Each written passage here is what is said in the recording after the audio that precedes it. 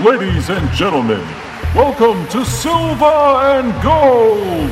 Coming to the ring from parts unknown at a combined weight of 853 pounds, Piccolo and Dr. Zom!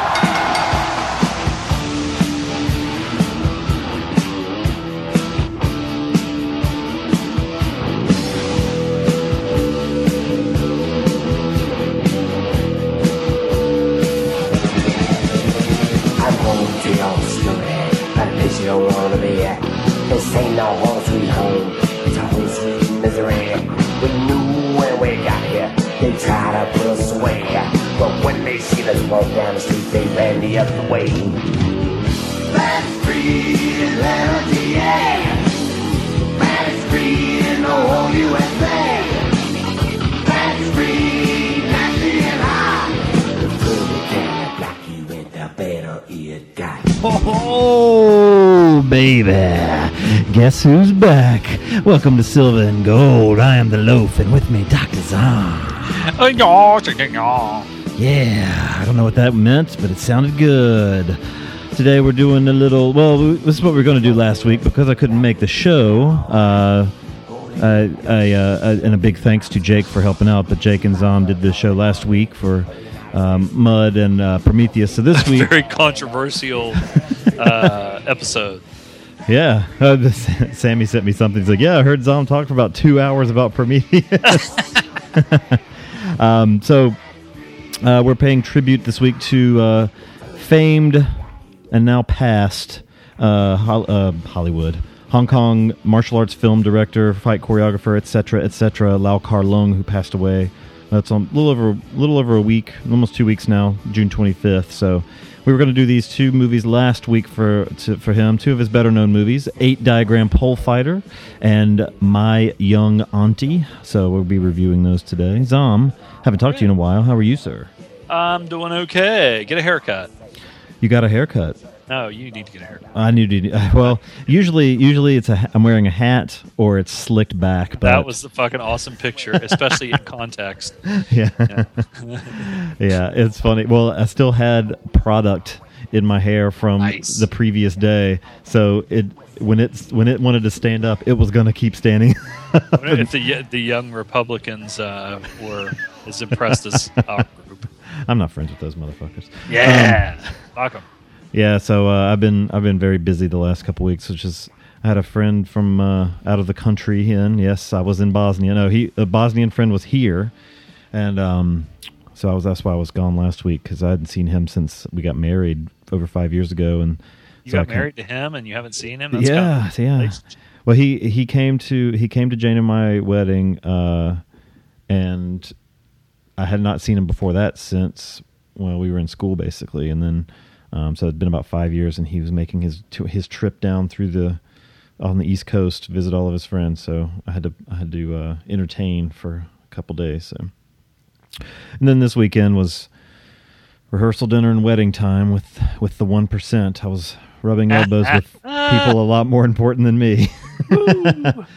I would have paid to fucking be there just to watch your uncomfortableness. Oh. Did you fart or anything or do anything that was like inappropriate? You know what's really funny? Somebody crop dusted me at the wedding yesterday. So, nice. Yeah, I don't know. I think it was a big fat lady. So, who did not seem to be a 1%er either. She must have just been like. That was like her thing, like as a bonding thing with you. She's like, we shouldn't be here, should we? You should have farted back and just gave her a wink. Yeah. So I was standing out by the dumpster smoking a cigar at one point. So. Nice. So, but as a result, I didn't get a ton of movies in. I do have 2 weeks worth, but it's probably like one day for Zom. So we better get into that quick because I need to go to bed. What have you been watching, sir? I'll run through these pretty quick because some of them are like they're like staples from our community, and everybody knows what they are. The first one, which is a big favorite, is Joe Dirt from 2001. This movie has some funny shit in it, though. Even though it's got a couple of hot chicks, but it's Fred Ward's in it. Yeah, there you go. And Joe Don Baker, so you can't really beat it. Let's Yeah. see. Another, yeah. Then a second one, which is like another one. This is a Jamie Presley double feature. Is No. Not Another Teen Movie, which also has Captain America in it. Jesus. That was directed by Joel Gallen, by the way. Yeah, that old And Joel. Denny Gordon directed Joe Dirt. Now let's get into something more serious. How the hell did I get- What did you think of? What did you think of Not Another Teen Movie? I thought it was enriching, fulfilling, and it was good. I liked it. Was it just on TV? Is that why you watched it? Or? Yeah, it was on TV. Okay. Let's see. When you have poison ivy completely covering your body, and your attention span is like every 5 minutes running in and washing it and putting medicated stuff on it, let's see. I watched a movie that is true and dear to your heart called The Comedian, or The Comedy. Oh yeah, the comedy. Directed by Rick Alverson. I thought I would give this a shot because, again, I was a captive audience laying on the couch. I don't know how to feel about this movie because it was the same way. Yeah. The guy was a fucking just a fucking douche. Or I don't know, because to me, it was a very kind of a sad movie. Like, I mean, he was almost like mentally ill, I think. Like, I don't know if, you can sit there and think, okay, well, this is just a guy who's just a jerk or just does stuff but for somebody, like when there was a point in it where he's getting ready to have sex with this girl and she goes into like a seizure because she has like epilepsy, and he just sits there and just like it's like he's a sociopath or something. And I think that's why he could do the shit that he did is he's just a sad, awful person. So I don't know. I mean, I guess, if somebody wants to check it out. But it was kind of weird. There's another one. Here it is. Okay. This one was really good. So I wanted to mention it. 1967, directed by Peter Glenville. It's based on a Graham Greene novel called The Comedians. And I guess that's why I didn't have it down. Right. I had the comedy and then The Comedians, and I must have forgot to put one in it. But it stars Elizabeth Taylor, Richard Burton, and Alec Guinness, and Peter Ustinov. And it takes place in Haiti. I guess we all say Haiti, and they must say Haiti. Did they really say? Yes. Funny. It takes place during the Papa Doc. He was a dictator down there, and I mean, kind of along the lines of Idi Amin in Uganda, where he just ruled with an iron fist, and they had like secret police that would just go around killing people, and if you were politically unfriendly to his regime, I mean, they just beat you to death and all kinds of shit. It's almost like El Salvador or something like that. And the Graham Greene novels and movies based on them, if you've seen any of them, like The Quiet American or something like that, they usually take place in like a situation like that, or an exotic locale, and there's a more it's basically based on the characters that are in this situation, but it's not like a documentary about Papa Doc or anything like that. Right. But it's really good. Alec Guinness is really good in it, and I mean, Richard Burton. I was just looking for movies with Richard Burton because he's so good, and I watched a couple with him and Elizabeth Taylor, and they really were great together. It's a fucking good movie. It's long, but it's really good. And I had never heard of it, and I got it on iTunes. Next thing I watched was another Richard Burton and Elizabeth Taylor joint, with also it had Eva Marie Saint and Charles Bronson in it, and it's called The Sandpiper. This was directed by Vincent Minnelli. I guess that's Liza Minnelli's dad, I'm pretty sure. And this was really good too. It was just different. Richard Burton plays a pastor, and Elizabeth Taylor, for its time, it's 1965, she plays a single mother who's like raising her son. He doesn't go to school. She's, an artist, and she's just basically homeschooling him, but the kid's really smart. But the neighbors and stuff like that, they decide that he needs to be in a real school. And then, of course, Dick Burton, he's married to Eva Marie Saint, but he kind of falls for, because Elizabeth Taylor's she's really a free spirit. She's like kind of has a relationship with Bronson and with a couple other guys and stuff like that. She's not about being tied down, but it's really good too. Never heard of it, and I'd check that one out too.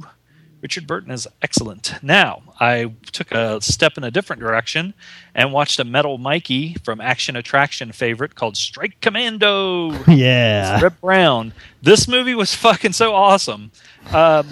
This was one of those ones that, you always hear so bad it's good. And sometimes I'm like, oh, God, I start watching something like that, and I'm like, God, no, this is just really bad. This one was entertaining as shit, and I can see why the metal one, it's a favorite of his. Reb Brown was awesome, and Jakoda, the Russian ball-headed guy, they had some fights that were pretty awesome, and a charging ram-like headbutt where they both just get about, 20 yards away and run headfirst to each other. Jakoda! Jakoda! And Reb Brown, the thing about him is, when some people get mad and they yell, it sounds tough and cool, but his voice gets like higher pitched, and it kind of takes away from it. But still, Christopher Connolly's in that too, and he used to be in a lot of TV shows.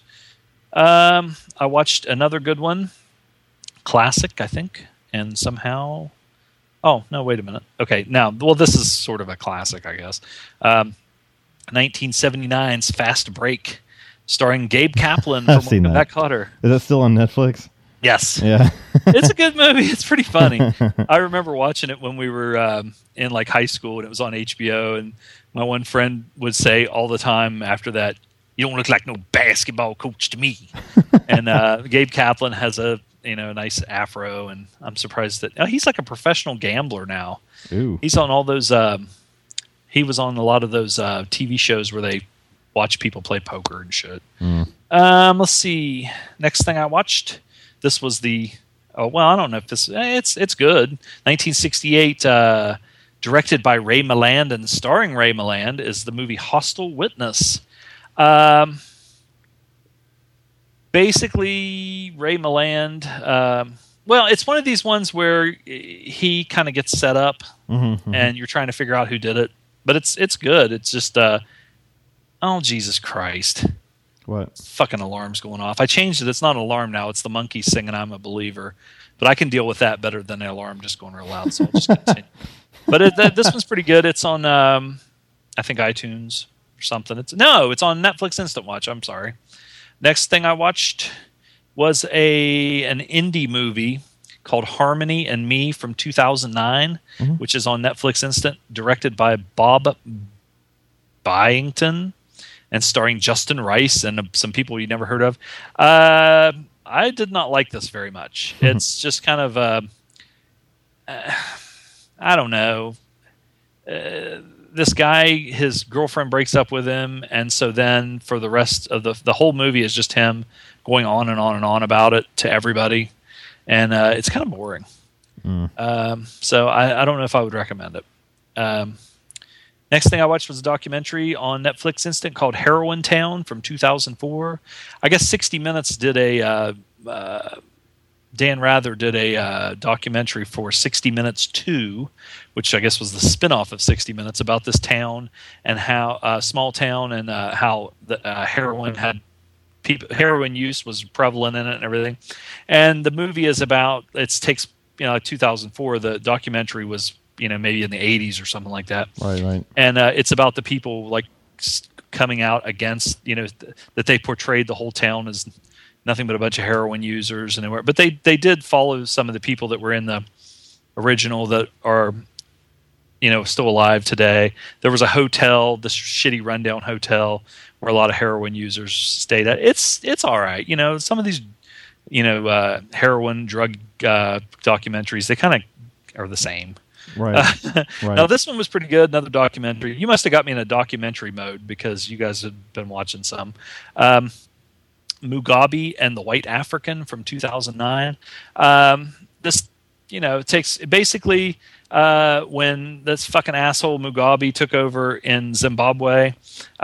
He's trying to run out like all of the white farmers, And they, again, just kind of like almost like El Salvador or something like that, where he has his bully boys just go to these white people's farms and just basically harass them and try and get them to leave, and then sometimes beat them really bad.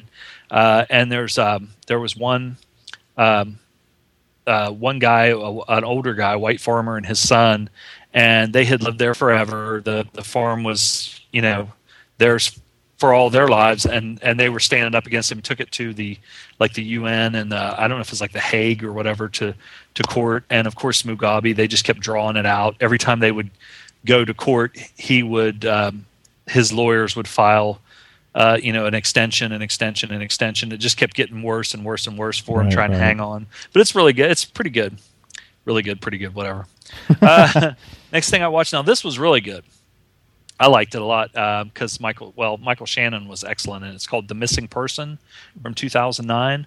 And this is like a modern noir, and he plays, of course, almost like a Philip Marlowe kind of detective looking for. He's really been in so much shit, man. I can't believe, man, he just doesn't stop working. Well, and the thing about this, a lot of the stuff that you see him in here recently. He plays small roles, but he's so good that he stands out. But this one, I mean, he's the star. And it was directed by Noah Bushell, and it's on Netflix Instant. So I'd highly recommend that one, especially if you're a fan of Michael Shannon. Next thing I watched was a documentary on Netflix. I was burning through those. Brother Born Again from 2001. I saw you watch that one. I haven't seen that. That one looked interesting. It's interesting. I mean, this guy comes from a Jewish family, and he becomes a born-again Christian, and then it's basically just his sister seeking him out, and she does a documentary and just talks to him. And she doesn't talk down to him or anything. She's just trying to understand and where he's coming from, and he's really coming from me, fucking atheist pig or whatever. He's seems very indoctrinated. He needed something to latch onto, and he's latched onto it full throttle, almost like a damn cult fucking person or something. This one will be a hit with one of our listeners. It's 1992's Stop or My Mom Will Shoot, otherwise known as Stop or My Mom Will Shoot. This was directed by Roger Spotswood, and I would imagine that Stallone probably directed it. That's probably a nom de guerre of his. It also has Estelle Getty, woo, and Jo Beth Williams. I'll tell you what, I've never seen this, and I watched it all the way through, and I laughed quite a few times. But did you laugh because it was funny, or did you laugh because it was Sly being stupid? It was Sly being stupid. Yeah. And, you seem to get amusement when he makes himself look bad. Yes, exactly. It's like Rhinestone. It's not. It's better than Rhinestone. Estelle Getty is fucking. Well, yeah. There's a lot of things fucking. It was brutal. But and Stallone, just the way he dresses and everything. And there's one part where he shows up at a hostage situation, and he's like, I'm gonna go in, and they're like, you're outnumbered. Don't be stupid. And he gets right out in the middle of the gunfire, and all of a sudden he's standing there in a fucking diaper, which was hilarious. And I tried to find a screenshot of that, and I couldn't find it because it was fucking funny. He's such a buffoon. But it was good. The next thing I watched was okay. Now the one that I watched. Strike Commando. Yeah, it was on the box set, the Mercs box set, MERCS, like mercenaries. And I watched the second feature on that, which is Manigan's Force from 1988, directed by John Ryan Grace, and it's got some guy in it named George Nichols as Jack Manigan, and this is pretty fucking totally awesome. Fabian, I think, even mentioned this one when I posted it. The first probably 3 or 4 minutes of the movie have more kills in it than probably any movie I've ever seen. And Jack Manigan, who leads this mercenary force, he never shoots just one gun. He'll have an AK-47 in one hand, shooting it with one hand, and an Uzi in another hand, and he's just like, yeah, and he's really I don't know. It's hard to explain. It's bad acting, and but it was just an action fest. Nice. I bought Moneyball at Walmart for like $9.99 on Blu-ray. It looks great. Really good movie. Brad Pitt eats more food. I don't know how that fucker stays skinny because he never stopped eating during this movie. And go ahead. I like that movie a lot. I thought it was Yeah, really it was good. really good. Yeah. And I know like Valencia said she hasn't watched it yet because she's not like a baseball fan. I tried to tell her, seriously, it's not as much about baseball as it is like just the whole like the drama of it. I don't even recall if there's any baseball at all in it. Yeah, and then the stuff about his family and his hang-ups and phobias and stuff like that. It's pretty good. I was really interested, in just the Billy Bean character. Next thing I watched was another hit classic for our group, directed by Charles T. Kanganis, and it was written by Steven Seagal, not Steven Seagal, and it stars John Belushi, James Belushi, and it's called K911, and it's I don't think I've ever seen K9, so I need to go watch that. This was the sequel to K9, and you probably didn't. John Belushi plays. I keep saying John Belushi. Jim Belushi. It's who you wanted it to be. He's a detective, and he has a German Shepherd named Jerry Lee. Honest to God, I watched it. I thought it was pretty entertaining. And I don't know. The dog doesn't talk or anything, does he? No, the dog doesn't talk. Okay. And then I watched K9 PI, which was from 2002, and it was also Jim Belushi. And it was also written by Steven Seagal, directed by Richard Lewis. I don't know if that's the Richard Lewis. Oh, there's no way. I don't know. Richard J. Lewis. So he put a J in. No, it's not. But this one was, like if you've watched the other one, I mean, why not for penny per pound? Why did I have the comedy in there again? I must have really liked that one. Then I watched 1984 John Carpenter classic Starman with Jeff Bridges, Karen Allen. It's a really good movie. Kidnapped. That's all I have to say about that. No, this is really good. I'm sure most of our people have seen it. I haven't seen it in a long time. I think it was on Instant. I watched it about probably 2 years ago. Yeah. Did you ever read the comic? No, I didn't. Well, I had never even seen the movie when I saw it the first time. I didn't. I mean, I remember there was the comic character Starman, but it was more like a superhero character. I think it's it's based on the same thing and everything. But let's see. And then I watched last night Resident Evil Retribution in Blu-ray. My friend Tom lent that to me because I hadn't seen it, and it looks really good. It's pretty much just nonstop action for about an hour and a half. I mean, just fight. And it's set up just like the video games, where in between the fights, something will come up on the screen and say, you need so and so was kidnapped by this and that, and you need to do this and that. There's a bunch of the people from the original and from some of the other ones that return. And one of the best parts of the movie was at the very ending, where they're setting up something else, and it's pretty awesome. It's typical Resident Evil movie, but the Resident Evil movies, for me, go every other movie for being bad or at good. Least good. The first one was good, third one was good, and so forth. And it has a really, I remember what her name is, but there's an Asian chick in it that was really good looking. Bing Bing Lee, I guess. Yeah, she plays Ada Wong, and she was really good. And I watched again because of my friends, Inglourious Bastards, and I got to see another movie where Brad Pitt eats a lot. We did and I forgot, we did a Brad Pitt double feature. And then a Fassbender double feature, because after we watched Inglourious Bastards, we watched Prometheus again. Yeah. So I'm telling you, that movie's getting to be where I've probably watched that movie more than any movie I've ever seen. That's hilarious. You've probably seen that fucking thing 12 times. Oh, I guarantee it. That's so funny. Speaking of Brad Pitt, I watched. So I've got, like I said, a couple weeks worth. So. This is right after we recorded, I guess, soon after we recorded our show before last. I went to see World War Z at the theater. Ah!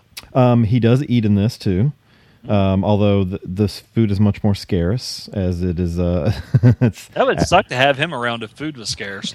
He drinks a Pepsi at one point, which was really whorish product placement, but it was kind of funny the way what the tie-in with it. So, but yeah, he did look like he enjoyed that Pepsi, and it was not Diet Pepsi.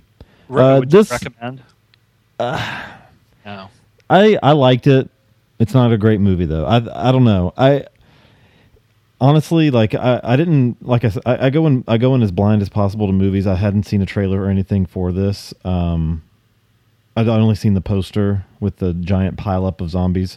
I liked that kind of stuff. I liked the actiony stuff of it. As a movie though, it felt a little disjointed, like the tone was off or something, and that's what I was saying to my wife. Well, afterwards. they had a lot of production problems. I think that probably came through. I remembered something about them having to film part of it over again or something like that, but I don't know. I liked certain parts of it as a whole. It was okay. I liked it. I liked it enough. I'm not pissed I went to go see it or anything, but it wasn't like, I mean, it's not a buy, definitely. I'll put it off then. I'll watch it on the DVD. Yeah, I would wait for a rental. Superman was better. Superman was much better. I really liked Superman. So this, I'll tell you another thing, which might be kind of nitpicky, but it's because of the wide release it got. It's only rated PG-13. So the only gore you see are the fact that the zombies are kind of decaying. Mm-hmm. So, like, you don't actually see people get bitten. You don't see zombies actually get stabbed or anything like that. Like, the gore is kept to a very, very minimum. I mean, it's safe for teenagers, definitely. That's probably why it isn't as good. It could be. I mean, it kind of removes some of the fear out of it when you don't actually see. But, I mean, there's some tense moments, too. Don't get me wrong. I really like the stuff at the beginning. With Philadelphia falling and him driving with his family trying to figure out that scene that they set up right at the beginning with them stuck in traffic when everybody starts freaking out, like that gets you pretty tense. But the book is really good. Yeah. I read everybody told me to read the book before, so and it's not really long or anything. So. I'm curious if the book. I've not read the book, but I'm curious if it has some of the plot elements that happen in this. If they came from the book, or if it's something they've added in order to kind of like maybe. There's. Make a sequel I or think something. from what I could, I haven't seen the movie, but the book is a guy doing a document. It would be like somebody doing a documentary about the Korean War now. Okay. And he goes and talks to the survivors and people that were in this battle or that battle and this and that. So there's not like a really centralized character like Brad Pitt. So I think they probably just tied it together with one family and one. Well, I don't know. I mean, money-wise, I could see bringing Brad Pitt again for the sequel, but the things are wrapped up where he doesn't have to be in the sequel. Okay. He's a former UN investigator, and so it's kind of his story trying to figure out what happened. This is after the fall, and but everybody, like, nobody has communications with each other quite yet. So he's kind of like almost playing like detective, trying to trace exactly where this thing started and that sort of thing. So it is okay. I bought a Spike Lee set at Target. It's called the Spike Lee Joint Collection. It's 5 movies for like $8. It's on DVD. It's got Mo Better Blues, Crooklyn, Do the Right Thing, Jungle Fever, and one other one that I'm forgetting that I haven't seen. But I watched Mo Better Blues, and this was really good. This is the Denzel Washington one. He's a jazz musician. Wesley Snipes is in it, and is so early in his career that he's not even on the poster. Like, his name is not even mentioned on the poster. He plays a saxophone player. This is a pretty cool movie. Some very violent moments in it at times.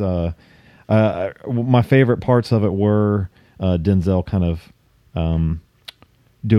practicing his trumpet. He would just that was his focus, and it's a story of him as an artist and juggling 2 women at once, one of which is definitely good for him, and one of which is a horrible influence. So it's a cool movie. And then I watched Crooklyn, and you'd seen that one recently, right? Yeah, I liked it. That fucking movie, man. I cried at the end of this thing. Yeah. I liked it a lot. I thought this was really good. And I laughed a lot when Spike Lee and his friend were sniffing glue and like floating upside down. That was really funny. Like I said, I didn't even know what it was when I started watching the whole, just the family thing and everything. It was just so spot on with the little kids bickering and fighting and how they do stuff, and the dad. The whole family thing was really good. It's got to be. I don't know how many siblings Spike Lee has, but this one I believe is autobiographical, at least to some extent. I know his mother died when he was young. So I think the female character, the daughter, she was the only daughter in the family, right? I think so. Yeah. Okay, yeah. I think that character is kind of like mirrored him in some way. He was the only daughter in their yeah. But no, good movie. I liked it a lot. And I think Mo Better Blues probably has something to do with his dad too, because his dad was a jazz musician. So. I watched a documentary, not really a documentary, a concert film, Sigur Rós Inni. I'm getting ready to go see them in concert. They're Icelandic, very atmospheric, really cool music. And this was I thought it was just going to be a concert, but the way this thing is filmed, it was filmed partially on really old 16 millimeter film and stuff. It's really neat. It kind of intertwines a bunch of old footage of them playing when they first started out. And it's hard to believe they've been around as long as they have. This band, even as long as I've been listening to them, I started listening to Sigur Rós in the early 2000s, which already seems like a long time ago. But they've been a band since 1994. It's fuck, they've been a band for almost 20 years. It's insane. But they're very they're a different sort of band. And this, if you like concert movies, and if you can get into their music, I guess this is definitely worth checking out. Inni is what it's called, INNI. A guy at work let me borrow it. So let's see, I bought another thing at Target, the WWE Greatest Stars of the 80s set. I didn't watch any of the matches on it yet, but I watched the little documentary thing about it. So it gives a little kind of a background on certain wrestlers that got big in the 80s. They talk about Bobby Heenan, they talk about Piper, they talk about Sergeant Slaughter. So it was cool. They talked about Greg Valentine, which was that was neat to see too. So in the end, they have interviews with the actual people. And it was done. It must have been done a few years ago because Heenan's still pretty healthy in it. Yeah. But this thing was $5 at Target. So if you're into wrestling, look for it. WWE Greatest Stars of the 80s. This is $5 at Target. That's the regular price. It wasn't even on sale. So, let's see. I visited the Green Zone and watched Jason X. This is a Big Lots buy. This is the Jason in Outer Space, and it was really dumb, but I really laughed at it.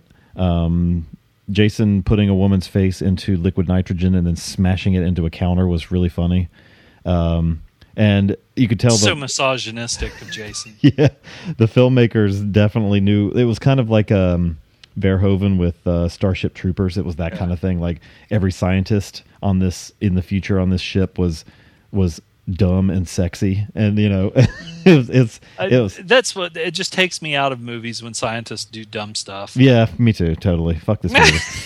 And then I watched the Ricky O, the story of Ricky, hyper gory. I still haven't seen that, but everything that I've seen about it tells me you need to watch this because it's so absurd. Yeah, we should review it sometime. It is really absurd, and you should watch it. Watch it with the English dub because that makes it even funnier because the English dub is so bad. It'll make you laugh also. It's a good crowd movie. So if you ever want to watch something that will be a crowd pleaser, even if people that if it's a bunch of guys, I guess if they're not even into kung fu, they'll be into the gore part of it. I mean, like dudes trying to choke each other with their own intestines and stuff, and yeah. Yeah, I imagine that's where they got that from Machete. Machete probably pulled it from this, yeah. Or did he? Now, which one did he swing out the window on the guy's guts? He gutted the dude and then reached in and then swung out the window on the guy's intestines. I haven't seen that one in a while. Yeah, no. They got a sequel coming out, I guess. Yeah, let's see. I watched. This was. I can't remember if it was on Instant or what. Justice League: The New Frontier. This is a little miniseries. Darwin Cook. I guess he wrote it and illustrated it. Maybe he just illustrated it. I like the miniseries a lot, but I don't know, the little animated thing was just okay. I don't know. You know what I think the main problem was is that Darwin Cook didn't really do the artwork on it. It just looked like a generic kind of like Justice League cartoon. It's a kind of a Cold War retelling of the Justice League formation. Pretty neat. I liked it. The books are a lot better though. So if you wanted to check out the story, it's worth reading that. Let's see. Marked Man was one I watched. This is a Roddy Piper movie, and it blew. Don't waste your time. Are you like a completist with these? Are you trying to just like watch everything he's done? Yeah, pretty much. Well, what's the ratio of good to bad? It's really about 50-50. Oh, really? Like you'll come up on. Here's an example. I watched Last to Surrender. Is he in the ones that you're watching? I mean, are they like newer? Or he was still pretty young, or he hasn't really done a lot since like 2003 or so. So they're all most of them are 90 stuff. Okay. And it's all direct to video. Like he never did anything theater stuff. Love you. He Marked Man was a. I don't know. It was boring. That was the main thing of it, and it was kind of like corrupt cop kind of movie. And he's the good guy in it, which I like him. I think I like him best as good guys in movies because whenever he's the bad guy in a movie, they never seem to make him like he was when he was a wrestler, and I don't understand that. Like.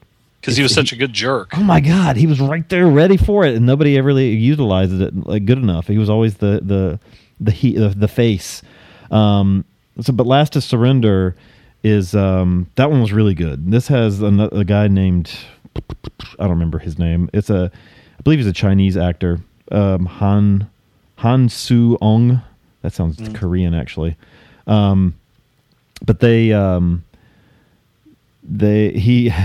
this one's pretty fun. It's almost like a what was the Chuck Norris movie where he goes into the jungle to rescue the POV? Missing in Action. It's almost like a Missing in Action story. Except they're trying to find a criminal. He's a cop and he wears denim a lot, like he always does. And he gets teamed up with this Chinese super cop, I guess, who's very serious. It's like a Red Heat almost kind of story, but then has the Missing in Action second half. And there's a lot of grass huts that explode and stuff. And he dropped. I wonder why grass huts explode. Oh my God, they're so. Did they douse them in like they must douse them in fucking nitroglycerin because they don't just burn; they fucking burst. But he curses so much in this movie, and it's the comedy hits pretty well because like one part the Chinese dude like punches him in the face and he stops. He's like, "That hurts!" and he yells at him. And then they get into a fight, stuff like that. It's funny. It's Last to Surrender. That one was really good. I watched Rumblefish, which that was really fucking cool. I after the gentleman reviewed it, I needed to see it, and I don't need to go into it a lot because all of our listeners surely listen to the Gentleman's Guide at this point. So James, go listen to their review because this is I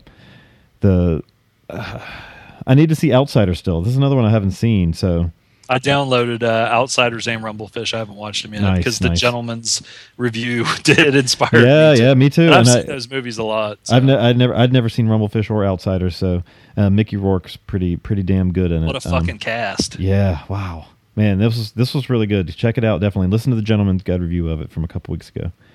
Let's see. I watched a movie called Side Effects. Rented it on Redbox. This is this is a Jim Belushi movie. No, this is the new Soderbergh movie. It is Jude Law, Rooney Mara, Catherine Zeta-Jones, and Channing Tatum, who's kind of in it. He's kind of a side character. Good. Mostly Rooney Mara and Jude Law. It didn't end up what I was thinking it was going to be. I didn't even realize Soderbergh directed it. I started watching it. I thought it was going to be kind of like this Rooney Mara going crazy story, and it turns into this like. Eventually, it starts to turn into this kind of story about the pharmaceutical industry. Then it turns into a thriller kind of mystery kind of thing, which it was pretty good. Definitely worth your time. I mean, it's not great, but I've yet to see. I've said it 1,000 times. I've yet to see a Soderbergh movie I disliked. So yeah, it was good. I liked it. Let's see. Blood and Diamonds. This is another one I watched. Eurocrime movie. I'm running out of movies. I haven't watched. These are the last couple here. Blood and Diamonds. This was a Ferdinando Delia written Eurocrime movie starring Barbara Boucher and some other people I didn't recognize. Kind of a... It's almost completely on the crime side of things. It was a guy that went to prison like for not squealing, basically, and when he gets out, like basically he just knows too much, but he's getting back at the gang that fucked him over. They use some uncut diamonds and stuff. I wish DeLeo directed it, because there were some parts of it that kind of meandered and lost focus. It ended up being a pretty interesting story. It's worth watching, but it could have been better, which I was a little disappointed with. And Barbara Boucher was really fucking hot in it. This is late 70s, so this is even after a lot of the stuff we've seen her in, but she was still very, very hot. No nudity in it, though, that I recall. What? Yeah, well. And then the last thing, besides the two movies for the show, where it was, I watched this a week ago. That's how long it's been since I've watched a movie. That's how busy I've been this week. Torrente, el brazo tonto de la ley, or Torrente, the stupid arm of the law. It's a Spanish movie where this big fat slob, and he's a drunk, and he's a night beat cop, like kind of detective, and he's very corrupt, and he's totally sexist. I was very worried as this started. I was like, oh god, like the humor in it, it's like, it's crude, but like I was kind of rolling my eyes. It ended up being a pretty funny movie. It gets a little actiony by the end. It's the guy directed it and starred in it, Santiago Segura. I think he must be in the whole Almodovar camp, because there's like 8 Almodovar guys in this movie. Even Javier Bardem shows up at one part where Torrente is at a pool hall, and he like bumps into him. He's like, "Get the fuck out of my way!" And like Javier Bardem stands up. He's got his face is like deformed, and all he does is just stare at him. And then Torrente kicks his ass and leaves him unconscious, laying on the pool table. But there's like 4 of these movies, so it must have been super popular. This is from the late 90s. I'll probably watch the rest of them, because he's such a bastard. It's, you kind of laugh because he's so sexist and just an It'd be idiot. cool if Roddy Piper showed up in one of them. If he was one of the cops, yeah. And that was it. That's all I watched. So why don't we take a break? Yeah, and let's come back and do 8 Diagram Pole Fighter first. So I have nothing to do now during the break, because when I went in to turn the air conditioner up, I didn't tell you I took a big shit, and now I'm like, okay, well, what am I going to do during the break? I guess you'll just have to wait a second, and we'll start recording again. I'll go wipe again. I'm feeling a little itchy. Uh-oh. Might be the poison ivy. All right. No. We'll be right back. But my balls itch. When I come home after a hard day's work, there's nothing better than listening to Outside the Cinema. I like to draw a bubble bath and get in there and play with the bubbles, and sometimes I fart in the tub and some of the bubbles come up, and I'll scoop a bubble up in my hand and I'll pop it and smell my own fart. I like to smell my asshole. Coming out his asshole.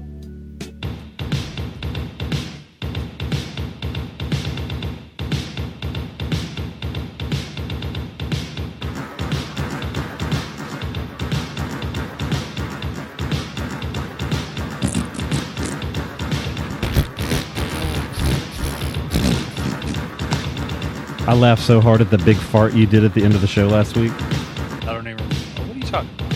You That sang. was Jake. Oh, sorry. Jake then. He's always doing stuff like that. Prude. We're talking over Tanny's choice for song this week. Sorry. MMA. Here, let's fast forward a little bit so we can hear more of this. Here. Come on. There we go.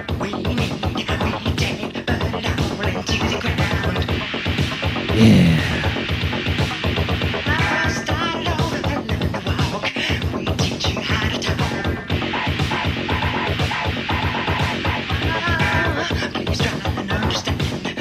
little ministry there. All right.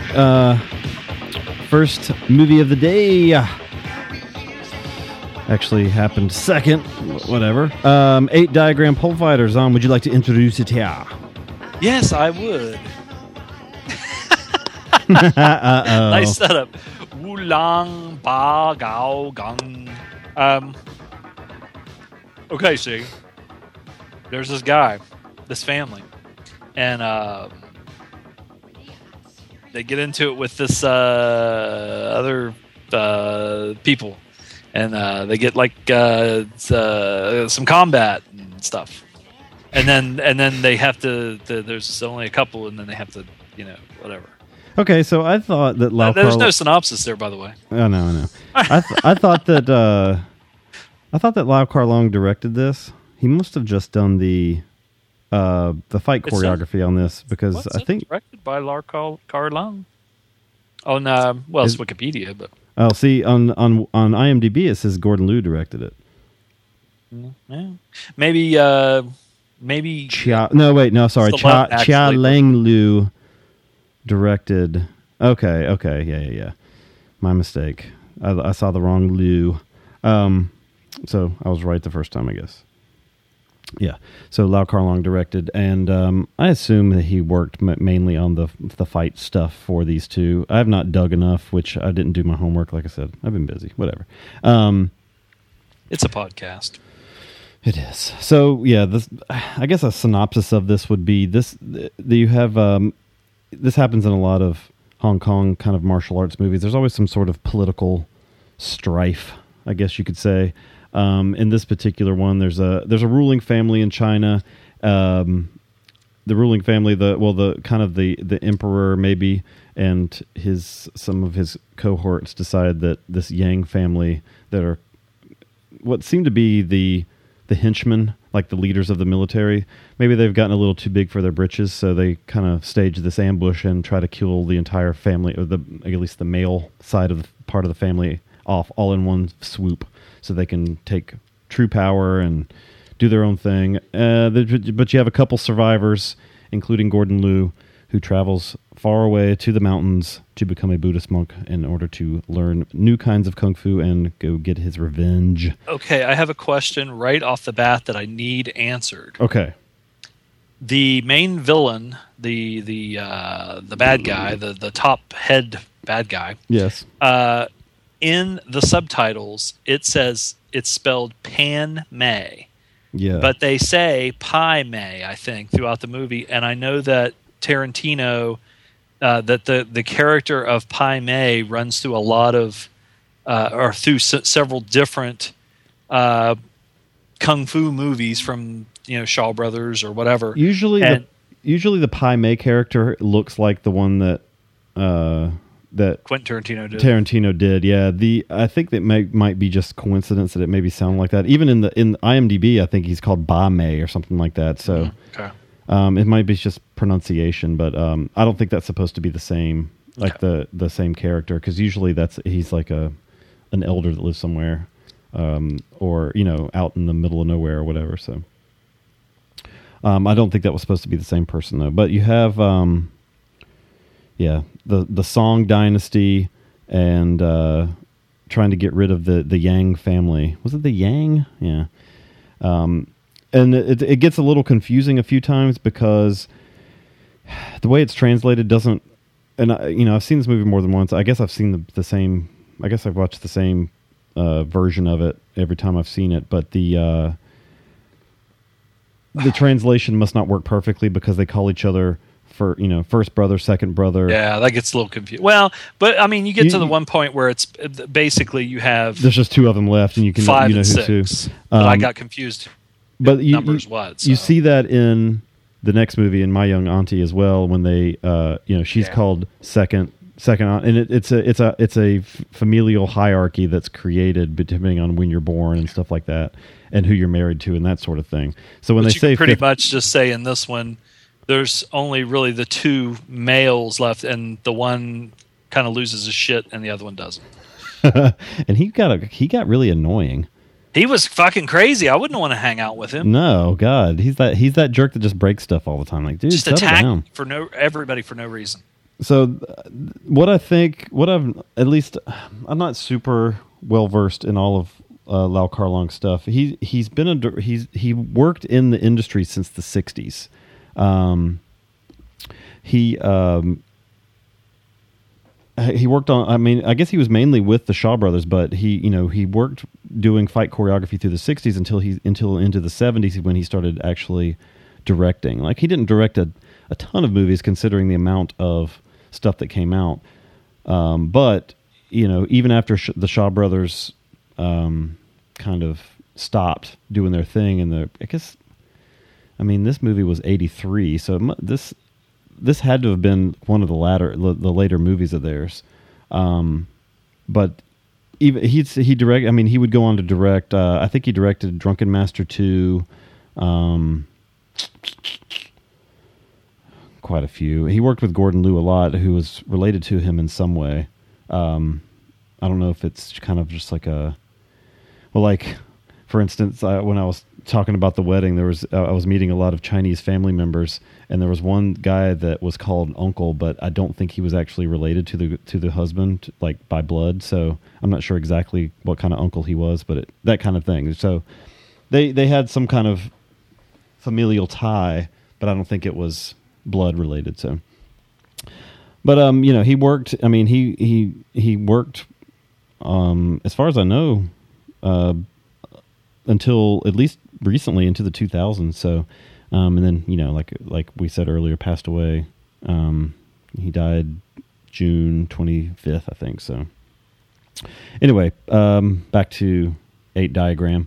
This was, I don't know how many more movies he had worked on with Gordon Liu up to this point, but they kind of had their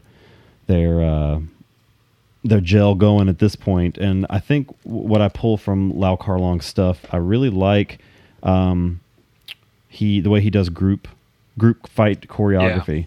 And this starts off with one of those, like, I don't know, it's one of those things, if you ever sit back, and I can compare it. I have a funny story because I had this friend that used to hate this one White Stripes video because in the video, whenever there would like be a drum beat or whatever, there would be a new drum set that would appear. So like Meg White was like, and she was like kind of like, she would go down the street and there would be a set of drums like a trail behind her, and it drove him crazy because he couldn't imagine having to clean up and set up all those drums afterwards. And this is the same kind of thing. You watch this and you're like, having to put this together, have all of these guys in, and they're not even outside. I mean, they're in just a giant room, basically, about a big sound stage. It's just very, it's strategically lit to make it look like it's kind of a nighttime battle. But you have all of these guys just doing all this crazy shit all at once. And you film it in pieces, obviously, and I don't know how many I guess days they would have had to spend actually filming this. But then having the task of putting it together and making it make sense was another task where you sit there and like, fuck, it feels exhausting. Yeah. But you had the Yang family who were asked to go to this particular battle site, and when they get there, they're completely ambushed. Like this tent explodes, and all of these guys just come roaring out. And the Song Dynasty has created these. Now, I don't know if I'd like to assume, I don't remember if it was actually said in the movie. These black poles with dildos on the end. Yeah, these black dildo poles. I'd like to think they were designed specifically to deal with the Yang family, because the Yang family were all like masters of the long spear. Yeah. I couldn't figure out how they're supposed to work, because it seemed like once they gripped a hold of your staff or your spear, that they could control it. Like, you could not break it loose, but they could break it loose if they wanted to, by like twisting something. It kind of pushed up in, like I saw it work a couple times. Like when the dildo end was kind of just dangling, they could push the shaft up through the spring. It looked like it was almost like a tractor spring. I know they didn't have tractors, but kind of like a tractor spring. They could push the staff back up through it to kind of stiffen the end back up. But yeah, they would use it to kind of grab onto the poles of their spears and leave them pretty much helpless, because they had both hands on it, which left them open to get hit by other people. Yeah, I would think that I mean, at first it would, but I mean, wouldn't, after they had about 10 of them wrapped around there, wouldn't you let go of your fucking spear and just kind of go on your own? Well, you think they would be able to figure that out. And then they'd end up like, I mean, it would be, but I'm really intrigued by the mechanics of it, because even after, like, the one son escapes, that thing is still stuck to his goddamn spear. Yeah, you just have and to he go with still it. can't get it undone, so he just carries around both of them. There's several times like that. Yeah, it's like once they lock it in, it's locked in. You just got to go with it. It's like that thing in Prometheus that grabs a hold of the engineer. Yeah, right. So in this big fight with the dildo, the springy dildo poles, they 5 of the 7 brothers in this family and the father are killed. There's a really great image when one of the sons is trying to protect his father and like jumps in the way of these volley of arrows, and he's standing there like, and just like, yeah. I'm not sure about the mechanics of getting shot like a million times with arrows. There were 2 different times where people get killed and they remain standing even in death. Well, So that was Dad, kinda weird. Dad did too. Dad's Yeah. like, fuck this, and he just commits suicide by busting his head on the top of this giant tombstone. Yeah, I mean, shit. And then he just comes down and stands there and dies. It would have been funny if you saw it like years later and their skeletons are still standing. I will not be moved. I think it was called. So I mean, if you take into account, like, I mean, like if you do watch Prometheus and you say, hey, this shit can't work, you won't like this movie. No, yeah. If you want to nitpick, you got to suspend disbelief. You're gonna be bothered by certain things, like. But it was the part where he's like full of arrows and just stand there. I mean, it was a kind of a cool looking thing. Oh yeah, it was fantastic. And then he had that sacrifice trying to save his father's life, and then Dad's like, oh well, and just you saw the like spray of blood as he bashed headbutts the my top. fucking own brains out. I don't understand that at all. Yeah, you'd think he'd stay around and try to fight a little bit, but then maybe you know what? I think maybe he knew he was on the way out anyway, because he'd already been shot by arrows. So Yeah. he got shot by arrows as well. He didn't want to give them the satisfaction, I guess. I don't know. But fifth, let's see, is it fifth brother and? Is the one that has PTSD. Yeah, I think fifth brother is the crazy one that loses his shit because of this, and then Gordon Liu is seventh? Sixth, okay. I thought it was 6. 5 and 6, and then all the rest of them are killed in the battle. Fifth goes back home, tells mom, and tells Kara Huey, who is... He has a lot of sisters. Yeah, she's eighth sister, and she plays the auntie in the next movie we were talking about. But he goes back and tells them what's happened, and how each of them died and blah blah blah. And After he brawls with them like a million times. well, yeah, when he runs no reason. he runs in for no reason and starts attacking his own sisters and everything like a jackass. And I love fucking jackass. And thankfully, mom whips his ass a little bit and gets him to settle down. Just for a moment. I mean, like, they'll get him to calm down, but it doesn't take anything for him to just go berserk. Yeah. I mean, like, I'm not talking about like he's like fighting to kill, and they're like, Jesus Christ, motherfucker! I just asked you if you wanted some more spaghetti or something. Spaghetti. I Is spaghetti Chinese? Pasta is. I don't know if actual spaghetti is, but Whatever. I was trying to it's close enough. be politically incorrect. I always like in these movies how they just obviously dress up a very young actress or actor to be an old person, because they still need them to be able to be physically active, for the most part, yeah. And the mom in this was no different. This is a woman. She has to be in her 60s. She has at least she has 9 kids, I think. Yeah, her uterus was like dragging on the ground when she was throwing those kicks. She's still in fucking good shape, though. I'll tell you what. Yeah. So anyway, Gordon Liu, unbeknownst to pretty much the entire family, he does make an escape, and He becomes a born again Buddhist. he wanders through the swamp and shit, and he finds his way to this hunter's kind of shack.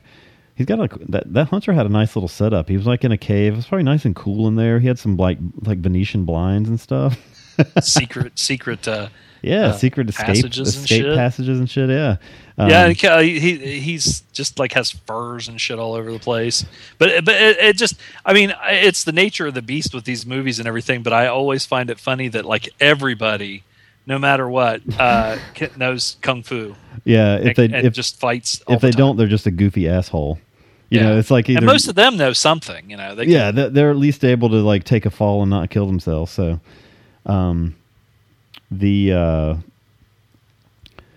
sixth brother was the one that lost his shit. I think Gordon was fifth brother.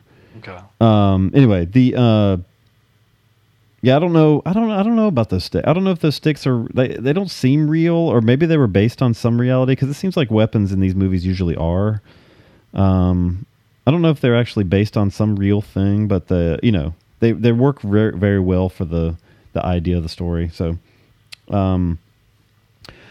when Gordon finds his way through this hunter's thing, the hunter realizes who he is, because it's so funny in these movies too, where people will trust like a seal on a piece of paper, like, oh, okay, you must be who you know, just because Gordon Liu has his like Yang family carved on the shaft of this broken spear he's carrying around. The guy's like, oh, I'm sorry, I didn't realize you were important. You know, that's all it took. Well, I guess nobody else would have the balls to claim that. Yeah, I guess that's true, because these guys are fucking animals. I mean, that's what they live to do, is just murder people with their spear. Yeah. With the red sash or whatever on the end of it. But I love the way the hunter fights. Like you get a big fight scene, because the Song Dynasty, they have a feeling that Gordon Liu's character has survived, so they're trying to hunt him down, because they don't see his body anywhere, because they go and look for Sixth Son as well, the crazy asshole. But I love the way the hunter kind of, once he realizes who Yang is and what's going on as far as like them getting overthrown and stuff, he's down to help. He shows them the escape hatch that we mentioned, but his fighting was really fucking cool, because he fights with this trident and he spins it around a lot. It was just like spinning in his hands, and it was a great look. I thought it was like a pitchfork at first, like for doing something, but it seemed way too sharp, and like the middle was a bit longer. So, but once Gordon escapes, the guy makes the ultimate sacrifice to help him get away, and he's holding off multiple characters, I guess throwaway bad guys. These movies like these also always need a whole group of people that will be willing to just flip off the screen and be You have to be a pretty good fighter though, in like a lot of these movies where. That's like MMA. They have like one guy against one guy, and it's like big deal. Hell, these guys, like, there'll be one of them, and they'll fight like 50 guys and hold them off. Yeah, like why don't they learn that style for fucking that stupid MMA shit? He does something to his his front windows, and makes like 5 guys just explode out all at once. Yeah. Anyway, once Gordon gets away. Oh, it's got to be mentioned that he does, everybody knows him with the shaved head. At the beginning of this one, he does have this pretty fantastic mane of hair. It is obviously a wig, but it's really, really long hair and sideburns, and yeah. So, kind of that style would come back. Yeah, the top. You got to go for ponytail. that. The top knot ponytail. I should do that one. Yeah. But do it while you can. This is kind of where the main.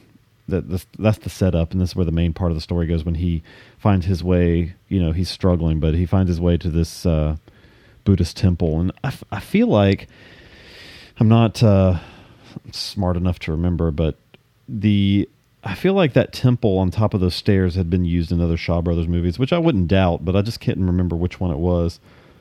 It's like that really long stone staircase with the temple at the top. So it's kind of like almost like the training thing, maybe like from another Lau Kar-Long movie, the 36 Chamber of Shaolin, where he goes up there and they're kind of denying him at first, like, oh no, fuck you, you need to be able to do this or this before you're in here. He was just too full of hate and violence. Which that's what I think I like best about this movie, is kind of that whole, they deny him being a monk, but they don't tell him he can't stay there. Well, he was like on Saturday Night Live, they had a skit, like the original Saturday Night Live, the thing that wouldn't leave, where somebody comes to visit you at your house, and you're like, well, man, we got to get up early in the morning. I think we're going to go to bed. And the guy's like, oh, just keep sitting there. Even though they tell him a million times, dude, you're never going to be a monk. Just get the hell out of here. You're just full of hate. You just want revenge and all this and that. And they're like, we're not about that. He will not leave. And I mean, he wants to become a monk really bad. Well, yeah, he's at this point, they can't make him leave because he fights with. I mean, he like beats shit out of him. At this point, I think I think he was probably to the point where he was like, my family's dead. I'm going to be a monk. Like I need this. I couldn't tell if he just wanted to, at first, to be trained with their style in order to go back to get revenge. I don't think so. I think that he was just done. Yeah, he was done with the whole thing. Yeah. But it was still, all that shit was still inside of him. Yeah. And so they were like, listen, get out. We want to go to sleep. You're breaking our fucking wolf statues. Yeah, man, you got to watch. But the whole wolf thing that comes into play, I kept thinking, what the fuck are they doing? They had these wooden like wolves with like training teeth and dummies, everything. Yeah, and train with them, and I couldn't, because they weren't about killing, right? And that really comes into play in the end, and it's pretty goddamn funny to me. Yeah. That's that's the kind of humor. I guess it's humor that works for me in these movies, and we'll talk about humor in the next one, I'm sure, or the lack thereof. I like the image of him, or the idea of him. He carries around that broken spear shaft the entire movie. It's kind of like, even though he's saying I'm going to be a monk and blah blah blah, and that's a Buddhist no, like carrying around that's the point of it, is to get, you don't dwell in the past, you live in the moment, and you dwell in the past. Totally. I couldn't be a monk either. But he carries around his past failure and his grief and his violence with him at all times. He has that spear shaft that he won't let go of. So, and the thing also is, they have, like I said, with the wolf statues and stuff, a way of non-lethal training, and the training mostly is to protect themselves from, I guess, they said the wolves. Yeah, they're out in the wilderness, so but it kind of goes like to the show Kung Fu with David Carradine. I mean, they use their Kung Fu to protect themselves, right? But not like where these other assholes are, using it to destroy and all that shit. But he trains like really hard in their style, but it's not, he just can't figure out, it's not your style or anything like that. Mm-hmm. You have to change. Yep. And I don't want to give too much of the second half of the kind of the main plot. I was really hoping that the head monk, there was one, the kind of the second guy in command, he called Abbott. I don't remember what he called the first guy, but I was really hoping that guy was going to kick the shit out of the crazy sixth brother. Yeah, like fucking settle down. You're trying to beat up a Buddhist monk now. So what's wrong with you? Okay, what's the deal with? I don't know if you know or not, but the when they burn the fucking things on top of their head, the dots. So the dots stand for something. There's 9 different things that it's usually 9 dots. Not 9, maybe 8, and it's a row of 2 by 4 usually. But what it was is back at that time, beggars and stuff would just shave their head and they would pretend to be monks so that people would give them money and food. So it was kind of a. So if you wanted to pull that off, you're going to have to pay the fucking piper. Yeah, it was like getting a tattoo basically, but you had to go through that pain, and they actually did. They would use these short little like cone incense things, and they wouldn't do it like him where he was touching his head. They would actually just light it and let it burn down and scar their head in those circles.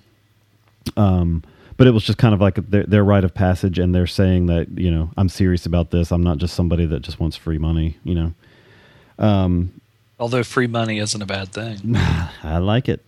A lot of people don't do that now. I do know, at least the Buddhist monks that I have met. There's actually a couple of Tibetan monks that come in the Apple store. Nice. But they do not have the scars on their head. They do wear the robes and like have their. Do you look at him and go, pussy? I don't know that that's a thing, and it might have just been in China.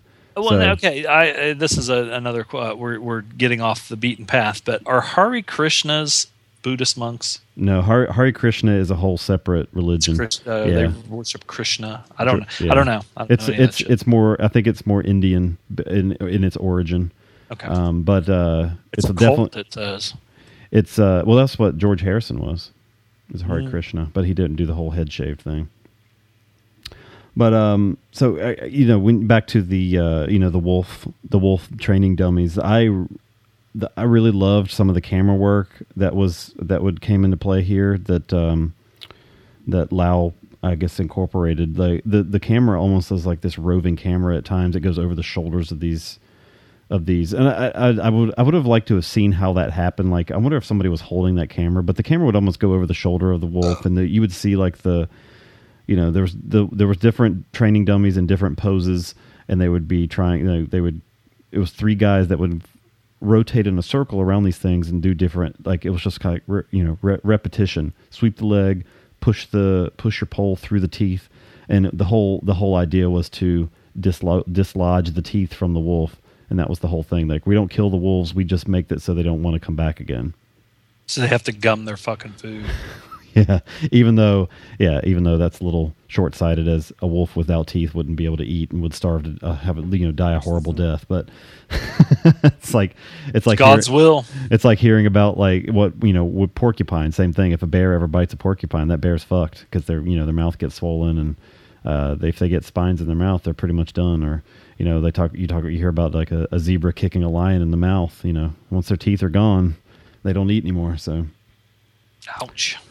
But and the camera work too, like when Karahui, eighth sister, she's off looking for Gordon Liu as well. The kind of the camera work of her on the horse, like showing like the horse backing up and stuff like that. Later on, there's a pole fight between Liu and the abbot.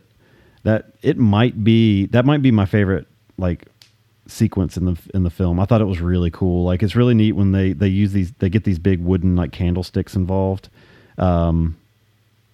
It's really neat. Like, they're throwing, they're kind of launching pillows. These the I guess they're called zafus, the little meditation cushions at each other, and there's a little bit of wire work involved with these jumps that are a little impossibly high, but for the most part, man, really fucking cool. I know it might sound like, well, it might sound lame, but certain when choreography like in this movie can get me choked up sometimes, and I equate it to when I listen to a really good jazz recording. It's not something that I'm not sad, but do it's you realize that the term "I pulled a loaf" has become it's fucking everywhere. It's everywhere. Yes. It's awesome. There's probably people that don't even have any idea what our show is that using. There's a lot of people that don't know what our show is. Crickets. But it is it's like the same way how I can get into an amazing jazz performance. It's just when you that awe I feel of seeing these two guys just work so well together. It's that feeling it's when you're, I don't know if you've ever gotten like that at a certain, listening to certain music or that sort of thing, where it just works so well. You're an emotional guy. You're in touch with your feelings. That's nothing wrong. And my feminine side. About that. The last fight is pretty incredible. If you were in touch with your feminine side, you wouldn't be doing this show. That's true.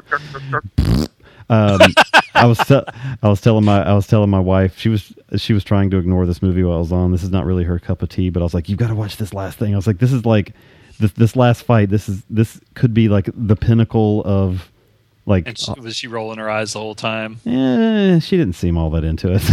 Yeah. But the last fight, guy thing, I think it's pretty fucking amazing. There's so many guys involved, so many different camera angles. You have to appreciate the choreography and everything that went into it. If you don't, if you're not like oh my god, this is so cool. It was beautiful. It's great. They got these coffins in a pyramid almost, and that kind of falls, that goes into the whole thing of it.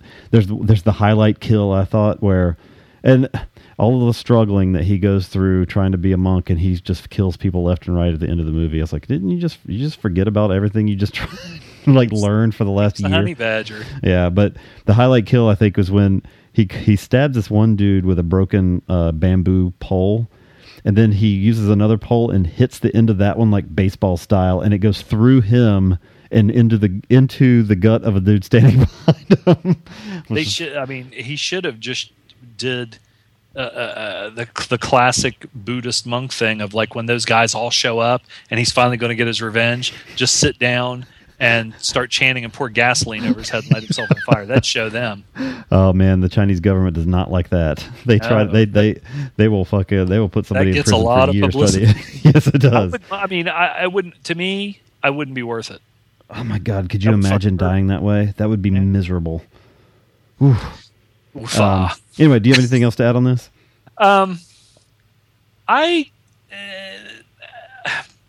Like I said, I think I mentioned it in one of the other movies that we watched.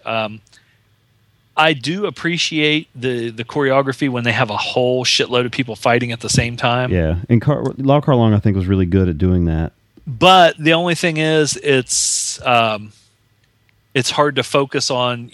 When it's just one or maybe 4 people fighting, you can focus on what they're doing a lot more. This one really stands out as being shot like on a sound stage, and not as much out, and which usually doesn't bother me that much. I thought this movie was older than what it was. I thought it really seemed like maybe it was from like the early 70s or something. I was surprised to see that it was 1984. Yeah, but I did like the one thing about both of these movies. And this genre, for the most part, is when you're watching a subtitled movie and it's something like Wim Wenders or something like that, and the story is really compelling, and you're sitting there, reading the subtitles. With this, just enough dialogue to give you an idea of what's going on is enough, because you don't want to be sitting down there looking at the bottom of the screen when all this shit's going on up at the top. And it did keep it to that, pretty good. I mean, it wasn't like you were I can't remember. I think the one that Jake and El Goro did, it's a newer one with Chow Yun-Fat on Netflix. It had a lot of really snappy, funny dialogue. But it was so the subtitles were going by so fucking fast, it was hard to keep up. This one wasn't really like that. I like these kind of movies because it's a nostalgia thing for me, and it takes me back to the kung fu theater, days and everything. And I find myself not embarrassed, but almost kind of I feel bad that of course, when I was a kid, usually if it wasn't on VHS or anything like that. We were watching on TV. Yeah. So you didn't get the titles and stuff like that. But I never really took the time to try and learn the people's real names, who the actors were. I know Gordon Liu and some of them now just from mostly from like Tarantino and Podcasts Without Honor and Humanity and stuff like that. But these guys did some really amazing shit, and just it would have been so awesome to watch something like this being created. I would love to have seen if somebody had done if they had done it and released like a criterion of one of these really classic kung fu movies by like the Shaw Brothers or something like that, where they had a behind the scenes thing where they showed the choreography and they actually did interviews and things like that. It would be really cool. But I enjoyed it. Like I said, anything like this is fun to watch. And even though a movie, like I can't remember how long this one was. I know the other one was like a couple hours long. This is like an hour and 33. The action is so fast paced and it's prevalent throughout the whole movie, where they'll have these long fight scenes that it does go by pretty quick. I mean, it's not like you're just slogging through. And I really liked the story of this one. I really liked his kind of journey and everything like that. I thought that was very well done as well. Which I can't really say about a lot of kung fu movies. I watch them for the action pretty much alone. But then when one can catch me at and where I care about what's going to actually happen to the characters, that's it's doing something right. So yeah, but I liked it. Like I said, I mean, cool. It's fun. We can get to a rating then. I this is a classic. I mean, this is in the genre of Hong Kong martial arts. Now, obviously there's been different sorts of martial arts since then, as it became more and more popular in the United States, and it became more of a worldwide phenomenon. But for the films of the 70s and early 80s that came out of Hong Kong, I mean, this is a highlight. So this is one I revisit and will revisit again. It is. I mean, it's easily one of my favorites. I give this. This is an 8.5 for me. I really like this movie a lot. I just saw here. It says when Sheng Fu was killed in a car crash during filming, script was rewritten to make Yang number 5 the hero. Oh, so there you go.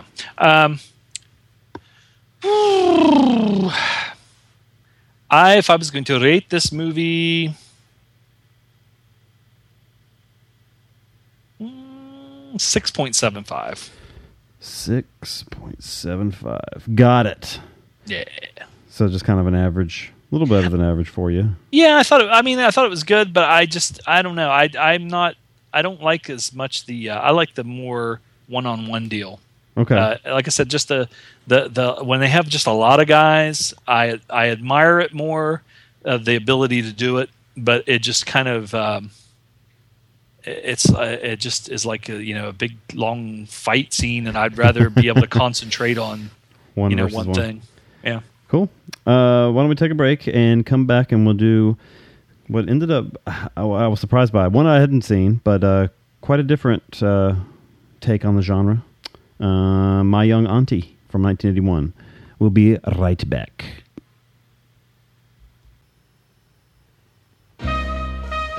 Yes. It's me again. And I'm back.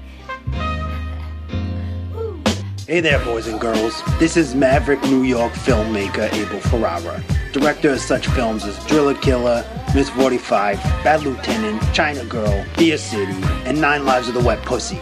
When I'm not out power drilling hobos, smoking rock cocaine, hanging out with Bruce Willis, when I'm not doing that, I'm listening to The Milk Creeps. It's a podcast, whatever the fuck that is. They covered my movie Driller Killer on their very first episode, so they're obviously sick fucks. If you like that kind of thing, check them out on Facebook or iTunes. Yeah, they're called The Milk Creeps. Alright. For more information, go to facebook.com/milkcreeps, milkcreeps.libsyn.com, or look up The Milk Creeps on iTunes or Stitcher.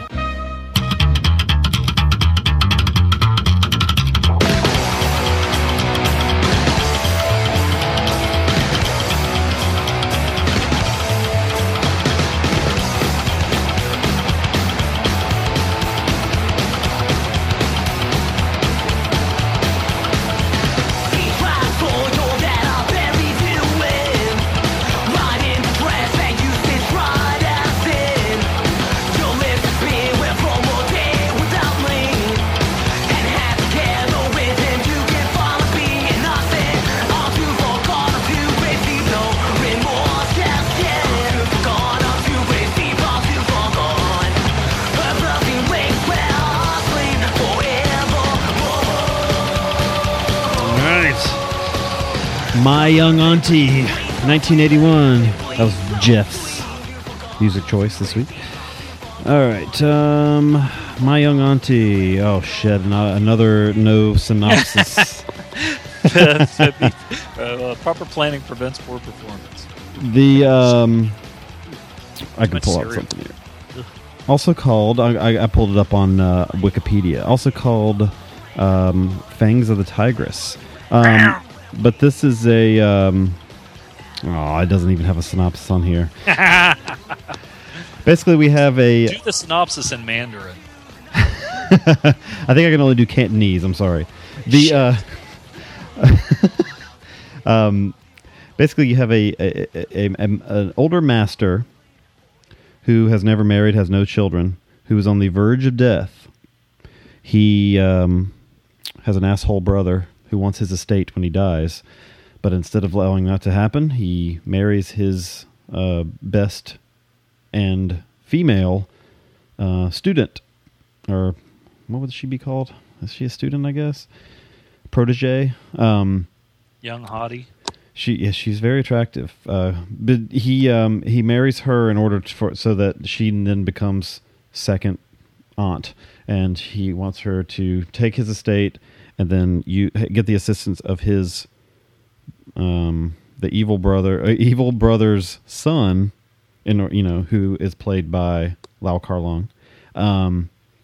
Get his help because he's a much nicer person. He's much better with money, so he wants the estate to go to him, not the shitty youngest brother. So it's kind of turns into like a comedy of errors, I guess, for a little while. Yeah, exactly.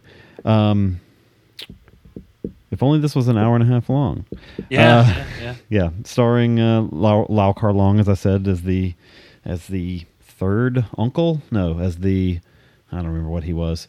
They kept calling him something. Daddy was what his son called him. Kara Hui again, who plays Auntie. I believe she won some sort of award for this movie, a Hong Kong Film Award or something.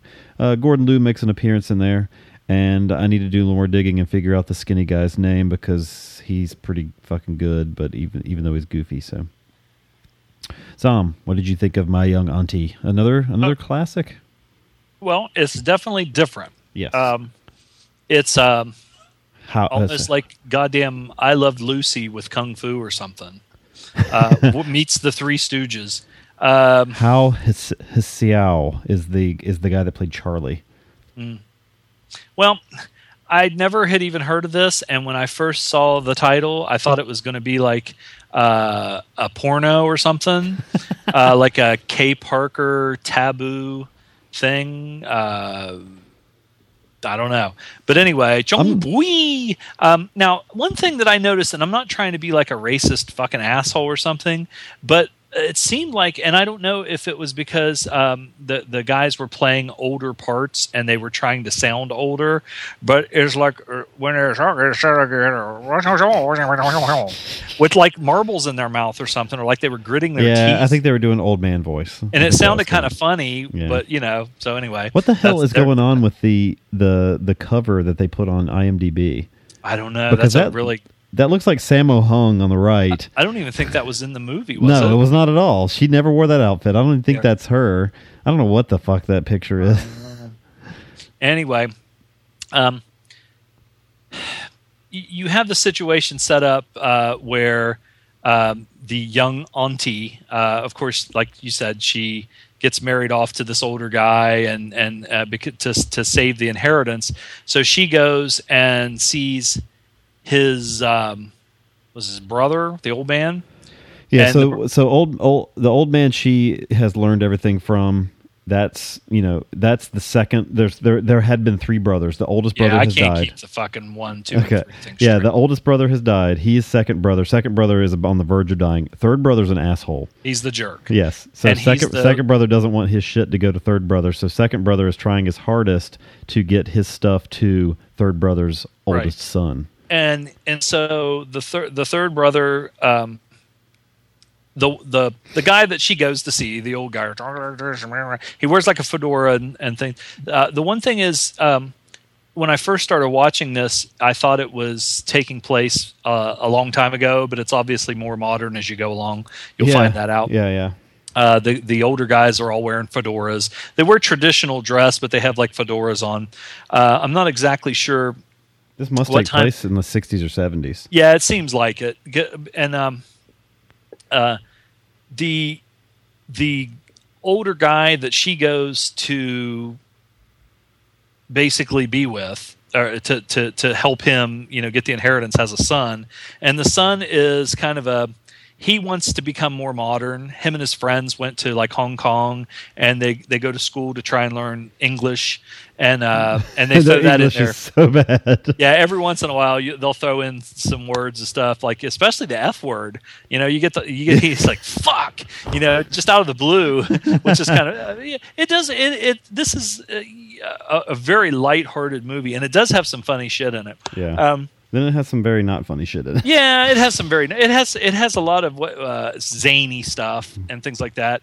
But him and his friends are kind of like goofball. It'd be like Justin Timberlake and whatever that fucking stupid group that he was in, if he showed up and they knew karate and stuff. But they're like almost like a goddamn boy band or something. They'll just break out into songs and using tap shoes as drums and playing a guitar, and they're trying to tell her, show her how modern they are, and they make fun of her even though they all think she's hot.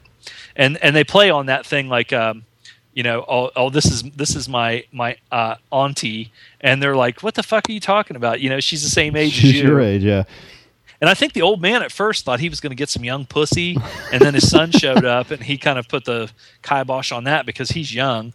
And so anyway, you go through a lot of scenarios where I think that the young son is either trying to impress her or get with her or flirt with her, and she's playing all coy and stuff. And of course, since it's a kung fu movie, they fight at the drop of a hat all the time. Nobody ever really gets hurt, but they just do all this, whap, whap, whap, whap, whap, and she'll be fighting like 5 or 6 of them, and then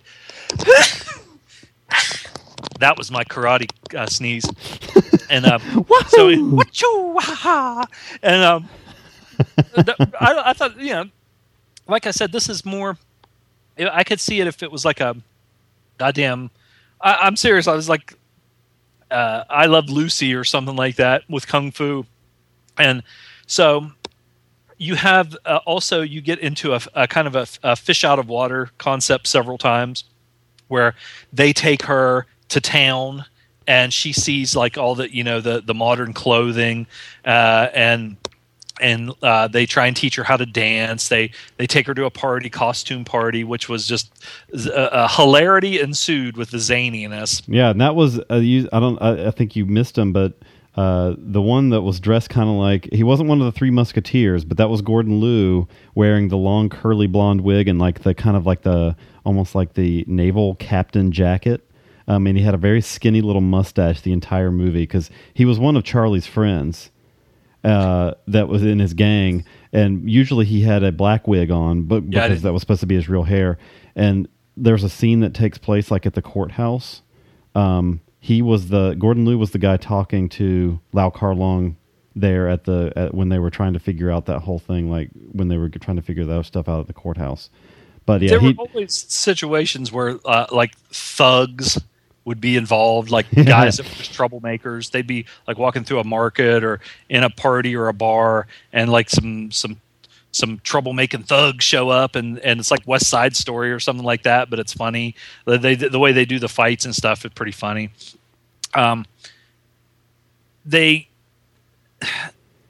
The one part where the cops, I thought the cops were pretty funny when they accused them of being opium smugglers, and like you said, when you said in the one part about how the guy just had the etchings on the pole to say who he was, and they believe it. Well, it's like they take him in. They're these are opium smugglers, and they said, well, what evidence do you have? We don't have any evidence. We don't have any evidence.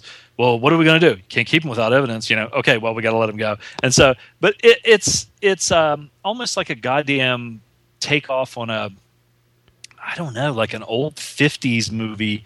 And now the guy that plays the young son, I can't remember what his name was in the movie. Charlie. Yeah, Charlie. They called him Otto in the subtitles, but I think he had the American. He gave himself an American name, Charlie.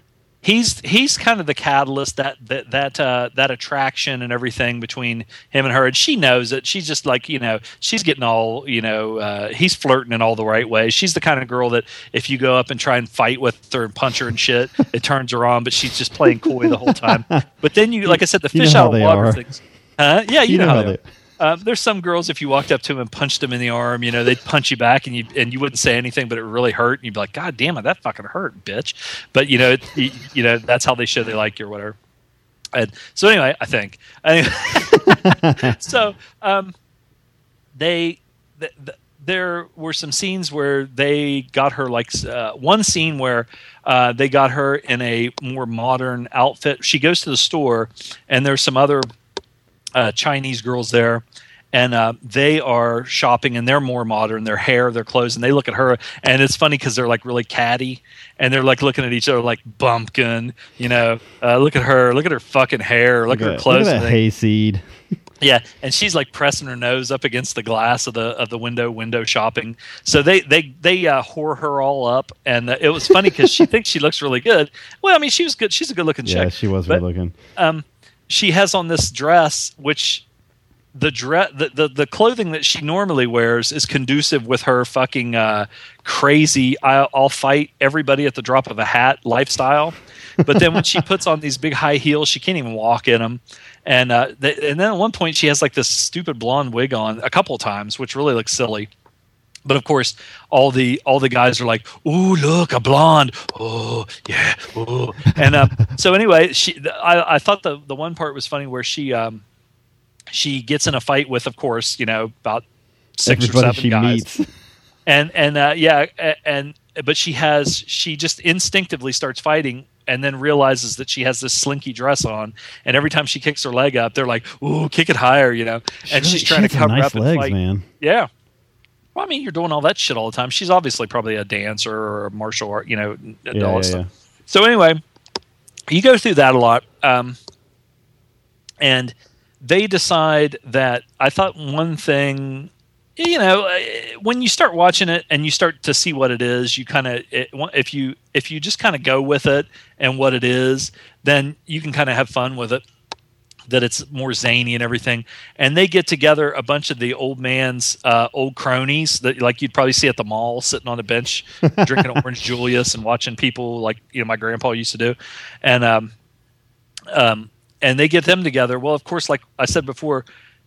In these movies, just about everybody knows fucking kung fu of some kind or another, and even the old cronies had known it before, but they obviously hadn't practiced and they were out of shape.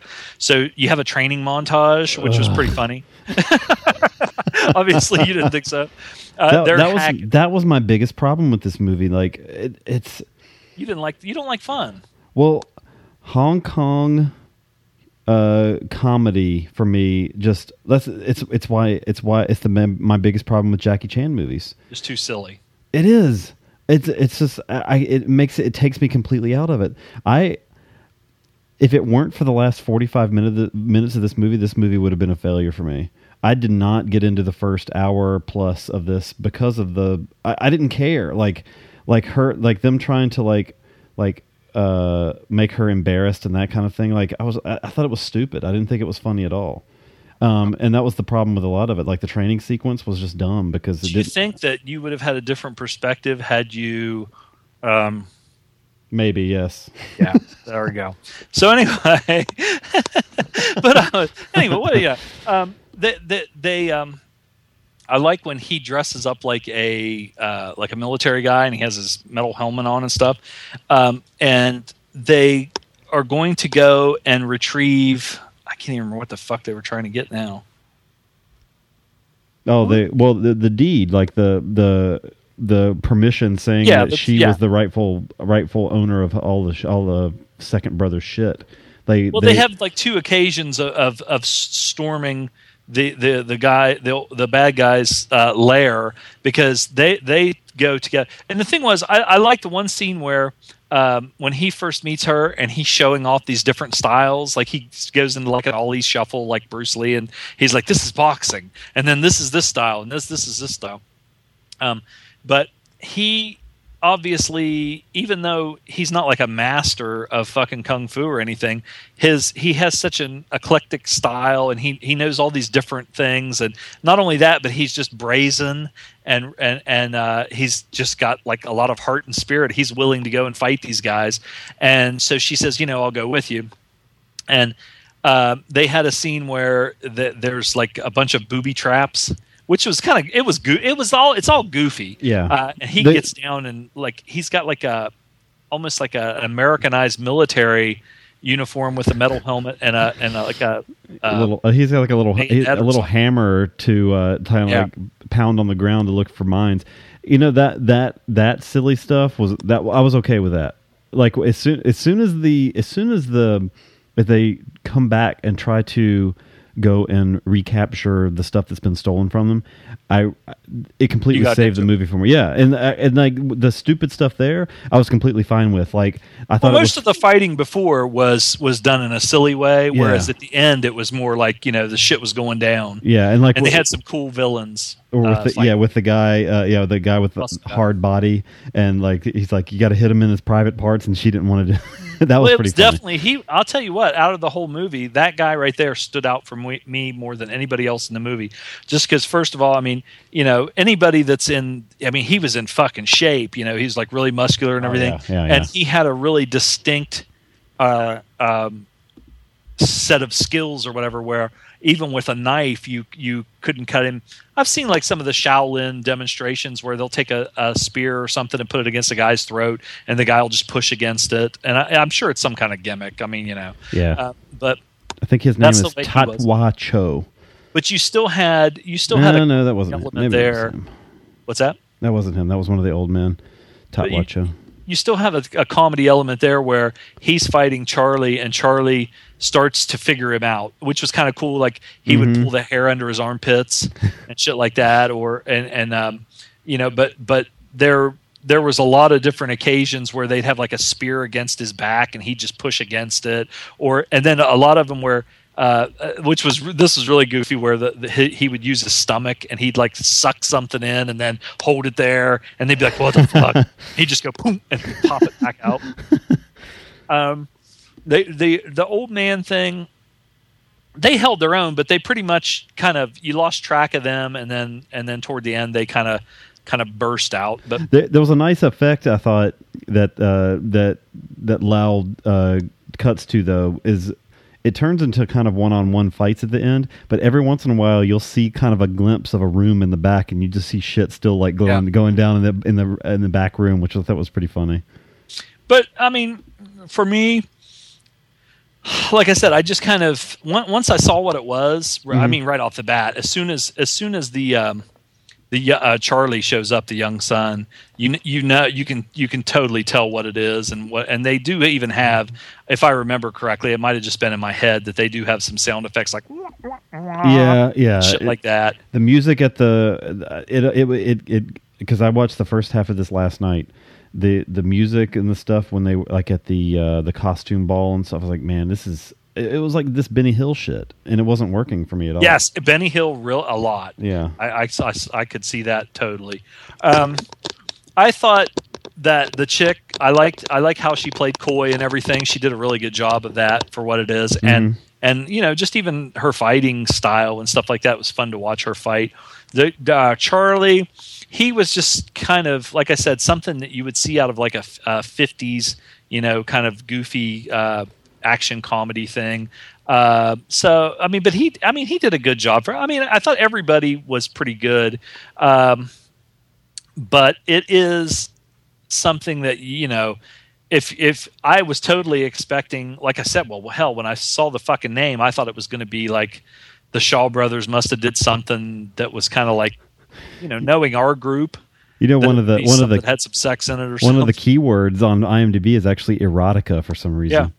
But then once I started watching it, I thought it was just going to be like a straight up, fighting movie.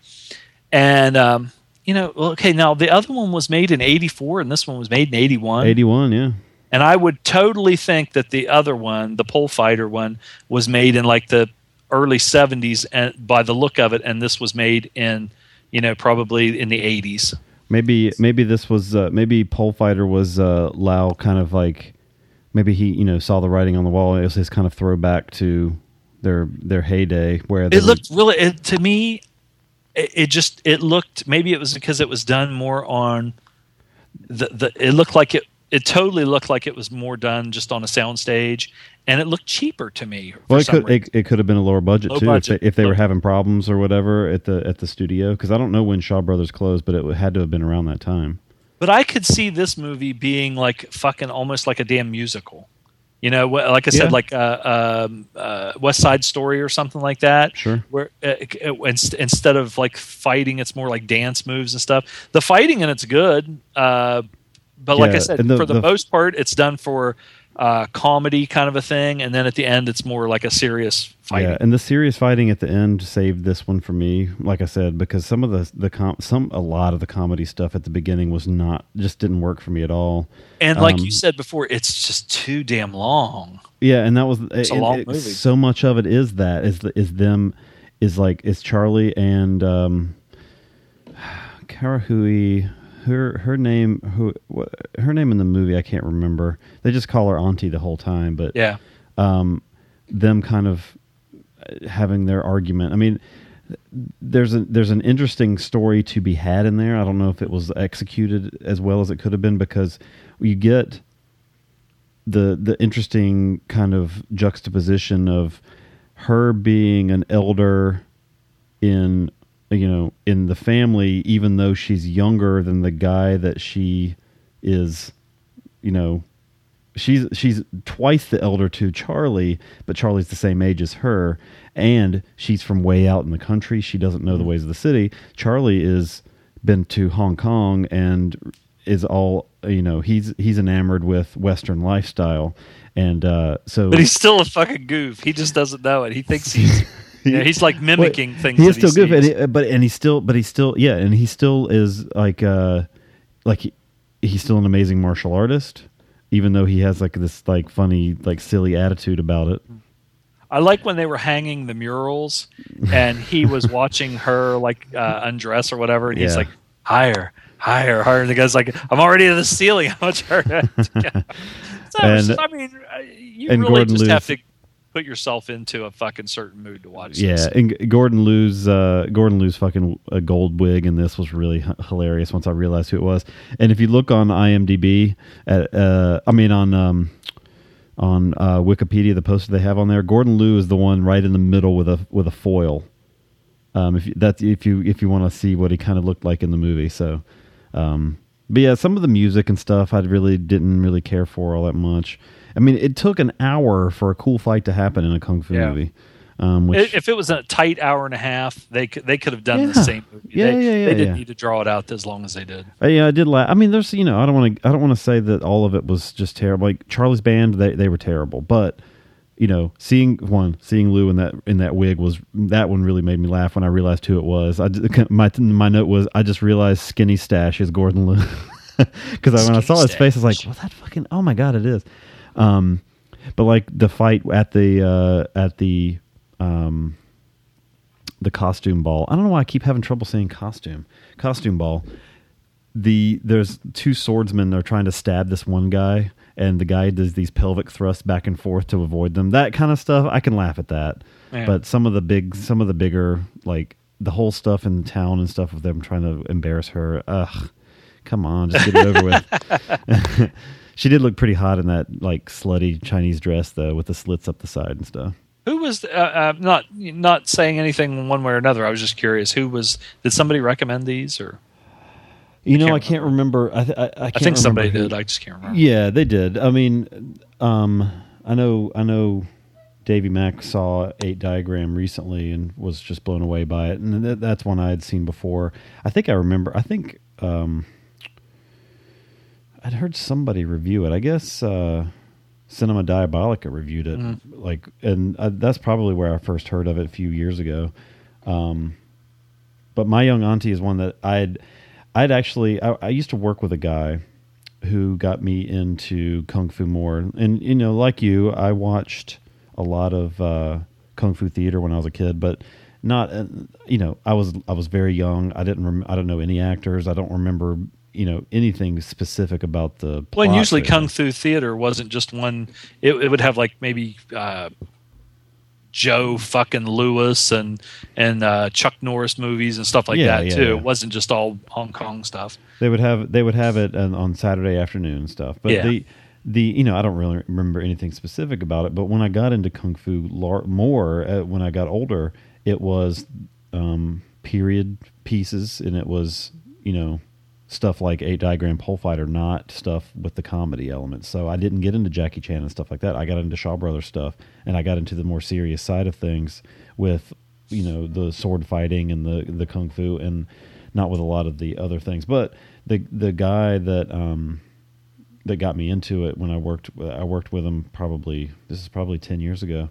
My young auntie was one he recommended to me many times, and it's just one that just eluded me for whatever reason. I checked out some of the other more comedic type ones that I ended up liking quite a bit, like Magnificent Butcher and Prodigal Son come to mind.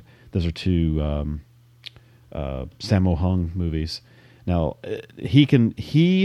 for me, now granted I have seen one now with Meals on Wheels that I didn't really care for all that much, but Sammo for me does the slapsticky stuff better than most. If anybody's going to get a pass for it, it's going to be him. So, but anyway, we can get our ratings here for this. Okay, you talked first. I don't. So.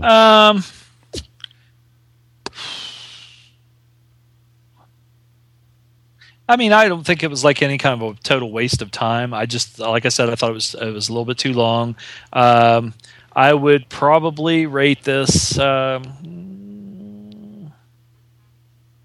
It's better than average. For me, I would give it like a 5.75. Okay. And that's not, like I said, it's just not my type of thing. The one thing I will say this. I appreciated that they did try and do something different, and that it was like a kind of maybe it wasn't what I expected, and that they kind of took it in a different direction. So it wasn't just two of the exact same kind of movie. It was something different, and I tried to like open my mind. It's close to a 6. I'd say a 6. Let's say a 6. Okay, I give it a 6 too, because I'll tell you, after the first hour of this, I was ready to give this thing fucking like 3. Yeah, I watched it in 2 parts. I watched an hour, and then I watched another hour. And it really needed to be trimmed down. I don't know why it needed to be 2 hours long. We could have gotten I get that they were trying to establish the characters of Charlie and Auntie, and really to an extent, Charlie's dad played by Lau, but I don't know. It just, so much of it didn't work for me that once you hit an hour and 15 minutes, I'm like, fucking A, let's go. So, I mean, it's a 6 for me too, because the last part of it I thought was fantastic. And I really like the emergence of Charlie's dad as a character, Daddy, or whatever his name was in the movie. But it would have been better if they would have had a little bit of, if they would have had an erotic, it didn't have to go like a porno or anything, but have more of a, like some sexual, more than they did. It could have less. It could have added butt fucking and kung fu style butt fucking. That one guy that you couldn't hurt, like they would like try and his secret weakness would be like they'd like take their thumb like Ernie Ladd and stick it up his butthole, and he would just become paralyzed. You'd have to make that noise too. It'd make the boing noise. Yeah. Had to add some silver and gold at the end. Yeah, thank you. So two 6s. Let's take a break and come back and we got 2 weeks worth of feed sack. Lots of Justin. We'll be right back with the feed sack. Are you tired of film podcasts where the hosts exist in a constant blissful state of agreement? I mean, the main characters are 2 of the dullest main characters I've ever encountered in any film. Well, you're in luck. Let me introduce you to Chinstroker and Punter. One is an ex-film student with a penchant for David Lynch and art cinema. The other is a man on the street. Listen in perplexed and horrified terror as we tear apart one film a week. It just really It's isn't. not visually striking. No. Just getting confirmation. It's just in that's the third time though. I mean, is this on? You can find us at csvsp.libsyn.com. So come and share the victory. If you could fuck any man in film, who would it be and why? My answer is Lance Henriksen. Oh! He wouldn't tell. He looks like somebody. He looks like somebody who can keep a secret.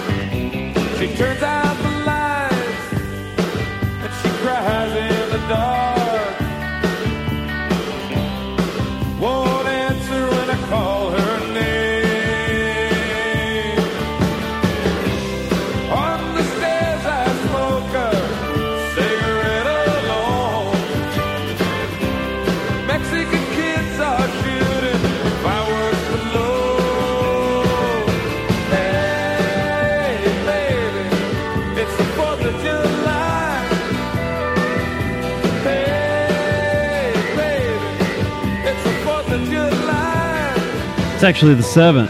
Oh, back for some feedback. That was, speaking of Davy Mack, that was his choice this week. Sacagawea. Yes. All right. Isn't he a good old Texas boy? He is. Yeah. From the great state, Lone Star State. Of Austin. No, where's he from? I think he is in Austin. Yeah. Yep.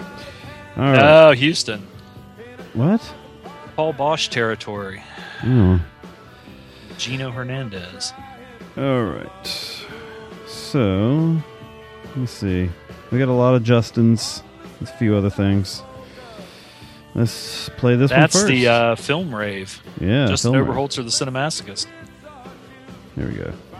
First feed sack. Who we will be seeing. There you go. Yes, we will be seeing Justin very soon at the Fan Fest. I keep calling it Fan Fest, but I think it's called Mid-Atlantic Memories, right? Yeah, Legends something or other. But I mean, it's in, I can't remember what the date is, but I mean, anybody that's listening, shit. If you're in the area, fucking show up down there and we'll hang out. August 1st through the 4th, Charlotte. Sylvan Gold and Film Rave and the fucking Lightning Bug, Sacagawea. Yeah. So we're all going to be down there with Ken Patera and Raven and Tommy Wildfire. Tommy Wildfire Rich, baby! Getting crazy in Charlotte, North Carolina, baby! Yeah! I'm fat and toothless. I can't wait to see how fat and toothless he is. All right, Sly. Hey, there you go. This is Sylvester Stallone. Now, you're my pal, Jason Statham, calling in the other day talking about a movie that I read for him, you know? And, fucking people are like, hey, star, you know, why are you writing a fucking movie for this people? It's Jason Statham guy. Why are you starring in the movie that you write for yourself? I'm like, whoa, hold on, for what? Jason Statham, this is no fucking meatball. He's my pal, you know? I got his back. And number two, I did originally start writing this movie for me, but as I was writing it, it turned out that the main character was going to be a slightly less muscular guy than me, who was bald and British, you know? So who else am I going to put in that role, you know? I could have tried to do it myself, but, you know, I got lots of other things going on. So, you know, I thought I'd throw my pal a bone, you know? And, you know, so we were working out one day, and I said, hey, Jason, you know, I got this movie I'm writing. It's got a perfect part for you. And he's like, yeah, I'll try to do his voice. He's like, yeah, man, it'd be a great movie. You know, and so I decided to give him the script. He fucking loved it, you know. He's been in the greatest action movie, not starring Sylvester Stallone of all time, Crank. You know, everybody likes the Crank movies, you know, so it's a no-brainer to be in one of my movies. I think that this would be the thing that he really, really propels him into the spotlight. He's already been in the greatest action movie of all time, Expendables. And Expendables 2, but, he needs to have that push. And I think, with me writing the script and him starring, it's going to be the greatest Jason Statham movie of all time, easily, So, yeah, I'm sure when it comes out, you'll all go and see it anyway. You love Sly, you love it even when he writes stuff, and you love my pal, Jason Statham. So, I'm looking forward to that one coming out. I can't wait to talk to you some more when that one does finally come out. Statham was the main guy in Expendables 2, right? Or besides Sly? Yeah. Okay, I hated that movie. I mean, I like Van Damme and what's his name, Boyka, but that's about it. I still didn't see it. I just I assumed he was still kind of the main guy, like him and Sly were kind of the two main guys. He's Christmas. His name's Christmas. Yeah, Christmas. Come on. Stupid. All right, here we got a. And I like the first one. We got a few here. All right. What's up, Sylvan Goats? The Cinemaster's just never else a call. Best one ever. That was a perfect. Thanks, Justin. Oh wait, we got 4 more. What's up, Sylvan Goats? Cinemaster's just never else. I tried to call in a second ago, but cut off like 20 seconds in, so I don't know if you got that. Now, see, he says he got cut off, but I distinctly heard a beat, like the sound of a key getting pressed. He's playing boy. I think he hung himself up. All right, here we go. I'm calling live from Big Lots. I just came from my local college taking a compass test while I should not be in college. Basically determining what courses I do and don't have to take, and apparently you can fail it. I thought they said you couldn't, but I think I did all right. It only took me about an hour, so I'm just wasting time here in Big Lots, and I'm going to go visit some people, some cheap stuff to get. If I'm in Big Lots, it makes the biggest silver and gold, so I might as well call. I haven't seen Dragon Dynasty discs yet, so cups for $3. Cuffs? Is that what he said? What else we got? Frankenstein Unbound. That's on the corner. Just kind of seems like a stuffy British film. Hi, Bryn. Actually, I think he did reviews on them. Is he carrying on a conversation with somebody? Wieners with Keenan Thompson and Jenny McCarthy. Yeah, I could not spend $3 on that. I mean, maybe a cinematic. Is that Andy Milonakis too? Maybe. And there's a lot of Daryl Hammond. There's a lot of Zachary Levi. So there's some people who just didn't make it, and some people who did. I asked, would you think somebody was starting a movie called Wieners? Yeah, I'm kind of disappointed. I'm not seeing any Dragon Dynasty discs yet. On Edge. Whoa, hold up. Maybe I found one. No, I didn't. I did find the Bullets Fly with. This is like hanging out with him at fucking Big Lots. $3. Exactly like it. I hope he doesn't go in there and start taking a shit. I hope he does. I haven't listened to the latest episode yet, so I can't comment on anything. I can comment, however, I have talked to Stone Cold Steve Austin, and he is not pleased with how Stallone is responding to him.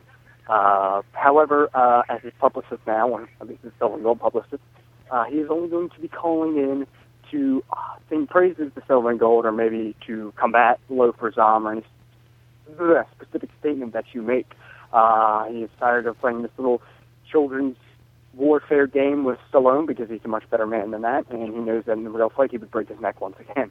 The only response he did want to say, but he cannot right now because he is tied up, and I will speak for Austin, is that Stallone, you make mention that Austin hasn't been in a movie in cinemas since The Expendables. So when's the last time somebody's seen Stone Cold on the big screen? Well, technically, outside of the Expendables movie, when's the last time somebody saw Stallone on the big screen? Oh, sure, his movies go to the big screen, such as Bullets Ahead, but nobody actually goes. I'd watch a little map there, Stallone. Damn it, that means we're going to get another freaking... No Dragon Dynasties, it looks. It never ends. Wednesday, well, this summer, though. People are kind of giving me a weird look, probably because they think I might actually have an association with Stone Cold, considering I'm wearing a Chris Jericho shirt. And they're probably curious what motherfuckers means. Sorry. Alright, well, I'm going to let you guys go. What? And I'm going to continue to look for Dragon Dynasty discs. Yo. That was weird. He sent another one right after, so let's see what this is. I guess I should do a follow-up and discuss what I bought at Big Lots. Good call. So what I bought at Big Lots was absolutely nothing. To be fair, I wasn't really going in there to purchase anything. I'm just in the area. There was some there were some folks that were kind of curious about picking up, after hours. Had some alright choices, but they didn't have any Dragon Dynasty discs. That was the only thing that had they had, I would have actually splurged on, since I really don't have too much extra income at the moment.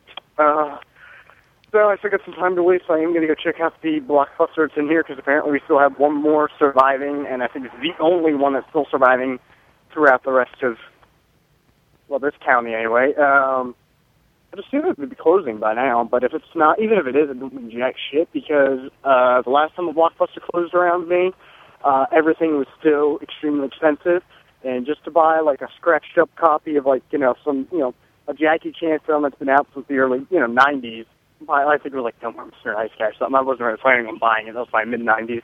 But so you'd think, okay, that was an American release, so yada yada, bare bones. You think, maybe $1, 5 cents, 5 cents, 50 cents or something. Nope, they're still wanting $10 for it. So I don't get why they that. went out of business. And that was What the last movie? day it was there too. So you think everything would. What movie? I mean, the last day He's was just saying open, Jackie like Chan maybe movies. one more day after that. Everything's still If not, expensive, even though so they're you'd think everything liquidating. would be down to $1 to get rid of it, but no, they're greedy fucking assholes. But I'm going to at least look. I know the last time I came in to look, everything was still overpriced, so I'll probably just skip over it. Go to the grocery store, grab something to drink, and then give it. Oh my God, I'm dying. You gotta go Taco Bell. Yeah, Big Lots and Taco Bell go together, dude. I can't. Don't even call if you're not going to go to Taco Watching Bell at Big how much Lots. fast food I eat. But it's so devouring. Hey, if it was a Taco Bell, Who the fuck wants McDonald's? Gross. I wish I'm it was thinking a about going to Taco Bell right now after I shit. You already shit. I know, but I've been eating a lot of cereal. Grab something which I highly doubt. Raisin Bran. Hold up. 5-day round now only Cinnamon 99 rice cents. At checks. the same time you did something like that. Ooh. All right, we got to buy 2, get 1 free. Gluten-free. Of course, everything's still $13, $14. So, $5. So I can get so undercover with Miley Cyrus. Well, I could actually get win-win. That was a good dump. Yeah, I'm not even going. That's probably the best deal that they have. So I'm sitting here to grab something to drink. Maybe get some McDonald's. Maybe. I'm going to let you guys go. Bye. He's letting us go. Praise be to Jesus.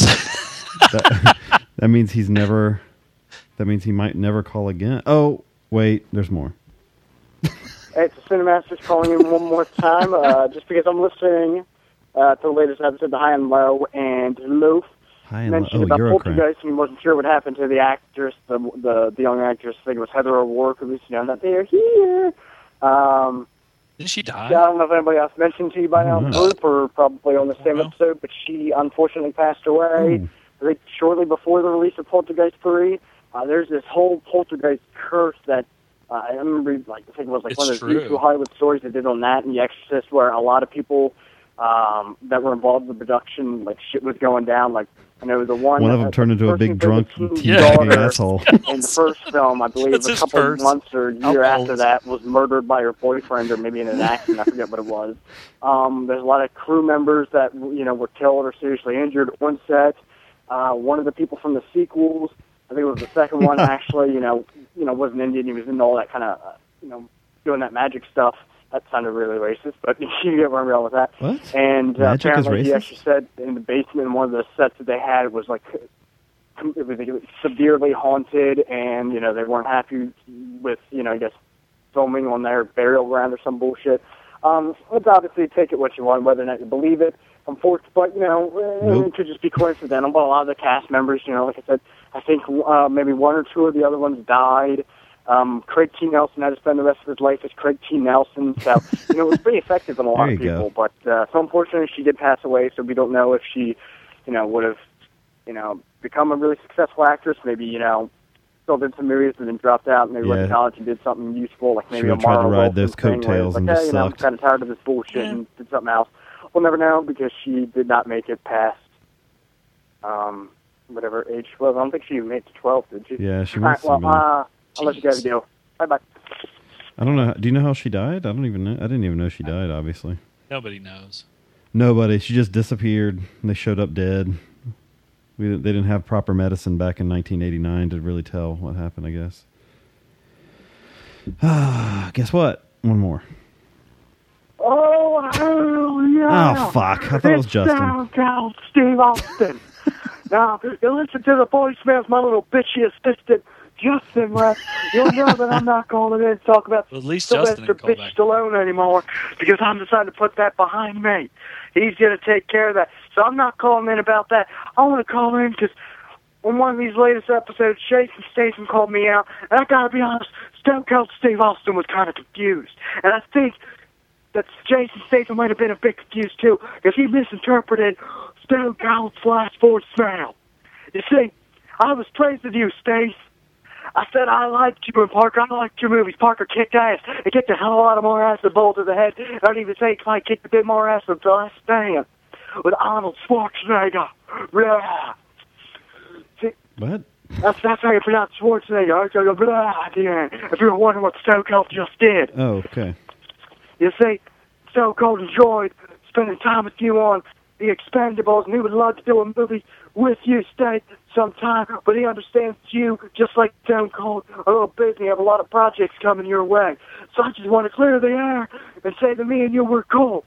But if you want to throw down and Stone Cold Steve Austin will open up a can of whip ass on you, but it's not going to be like when Stone Cold took on The Rock and there was some vendetta when Stone Cold will break Stallone's neck. It'll be more like when Stone Cold wrestles Mick Foley. Me and Mick Foley, we get along better. And when me and Mick, we fought, it was like a battle between two brothers. That's what it would be like. We whip each other's asses, but we mean well, and we'd shake some hands, and we'd drink some beers afterward. And before I go, Loaf, I know you've been having problems with customers and some assholes at your job. Well, you just do what Stone Cold Steve Austin does when somebody runs their mouth and gives you a problem. Yeah, and I'm with a stunner. Oh, yeah. What's that? It's a stunner. Was that like Stallone's? That'll be his new catch thing. I hope so. God, that would be awesome. If he calls in every week now and does that at the end, that'd be great. I don't think he'll call in every week.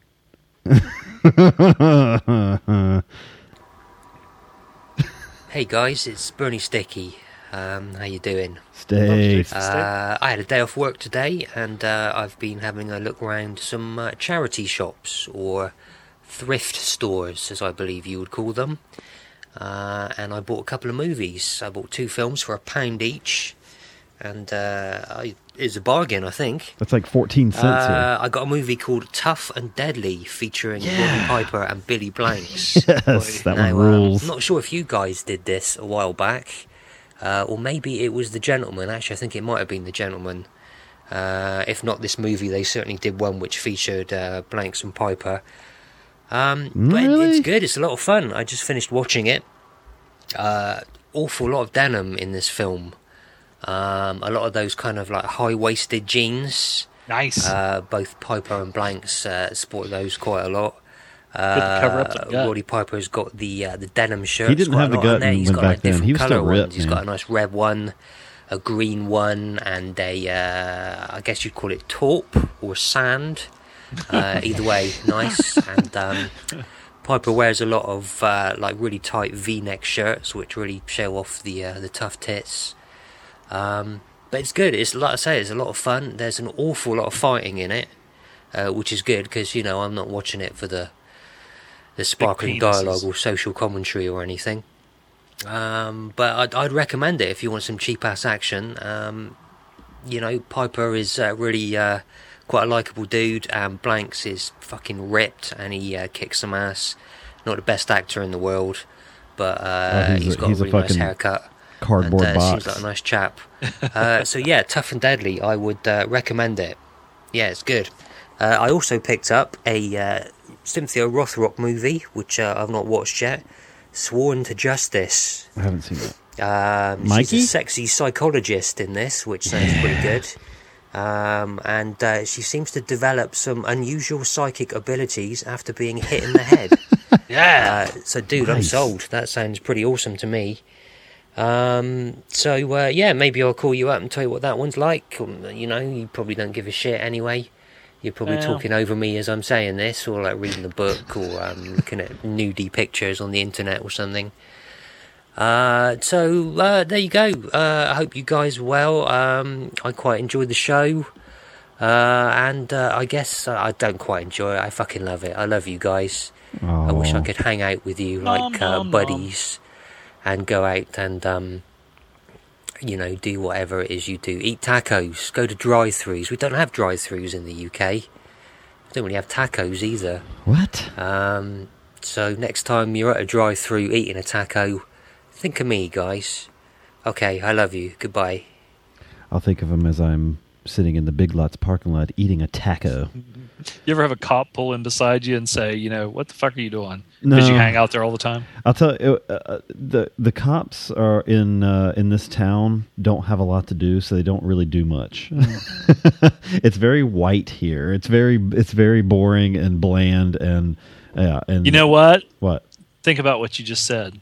What did I just say? I'm not even going to say anything because it's very white here. It's very boring. The cops don't have anything. It is. It sounds kind of racist. What you just said there. Hey, cops target minorities. We all know this. That's true. And hipsters. Yeah. Well, no. The I don't know. I did the one Piper movie. So I'm trying to think of the Piper movies that have been on Gentleman's Guide. You got the one with Sonny Chiba, Mortal Kombat, and then you got the one that Will and I did, the Terminal Rush. That was Piper and Don the Dragon Wilson. Then they did a Billy Blanks movie a couple months ago with Carl Bresden. I don't know if they've done any of maybe we'll need to scoop them. Maybe we need to do a Piper Blanks double. Oh God. Whatever. We got one more. I convinced Demise to call in last night. I think she might have been a little bit tipsy. Here we go. Yeah. Hello, this is Demise. I was told to drunk call. Here's my son. Sup, Bags? My son says, what's up, Bags, which is not appropriate, but he knows that, because that's okay. Drunk Dial, love you guys. I know I don't follow up like I should be, but I adore you guys because you're a great podcast. Anyhow, anywho, love you, bye. Bye, Bags. No, Bags, I love you, bye. Bye. Yeah, she was quality. That wasn't exactly quantity, but it was quality. She was talking typing in all caps last night. She was a mess, so it was pretty funny. She dropped her laptop too. Hope it's better. Can't listen to our show if you break your laptop. Maybe you can. Yeah, I saw that. She dropped. She probably had it all on the back porch. She's a back porch drinker, Apple? I think. I don't know what she has, honestly. I don't know what she uses. And that's it for the feed sack. So I don't have the movies up. So we're rewinding a little bit, and we're going to cover the two films previously announced before we changed up in the middle of the week and did the Klaus and Max. Yes, the Klaus and Max double. Let me get the name of those again, because I've just forgotten. Crazy Klaus and Mad Max. Mad Max. We're going to do The Creature with the Blue Hand and the Night Visitor. Have you ever heard Max of somebody von Sydow. sitting on their hand till it goes numb and then jacking off so it'll feel like somebody else is doing it? I don't think that really works. This guy I work with said that he used to do that. You can't. But it might have just been a joke. I think if your hand was all the way asleep, you wouldn't be able to get a good grip.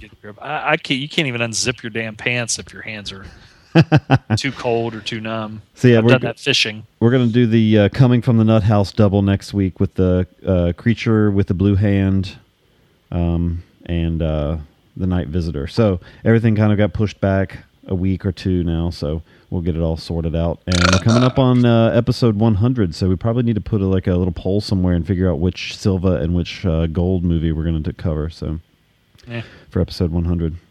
Or maybe we'll just end the show at 99 and say fuck everybody.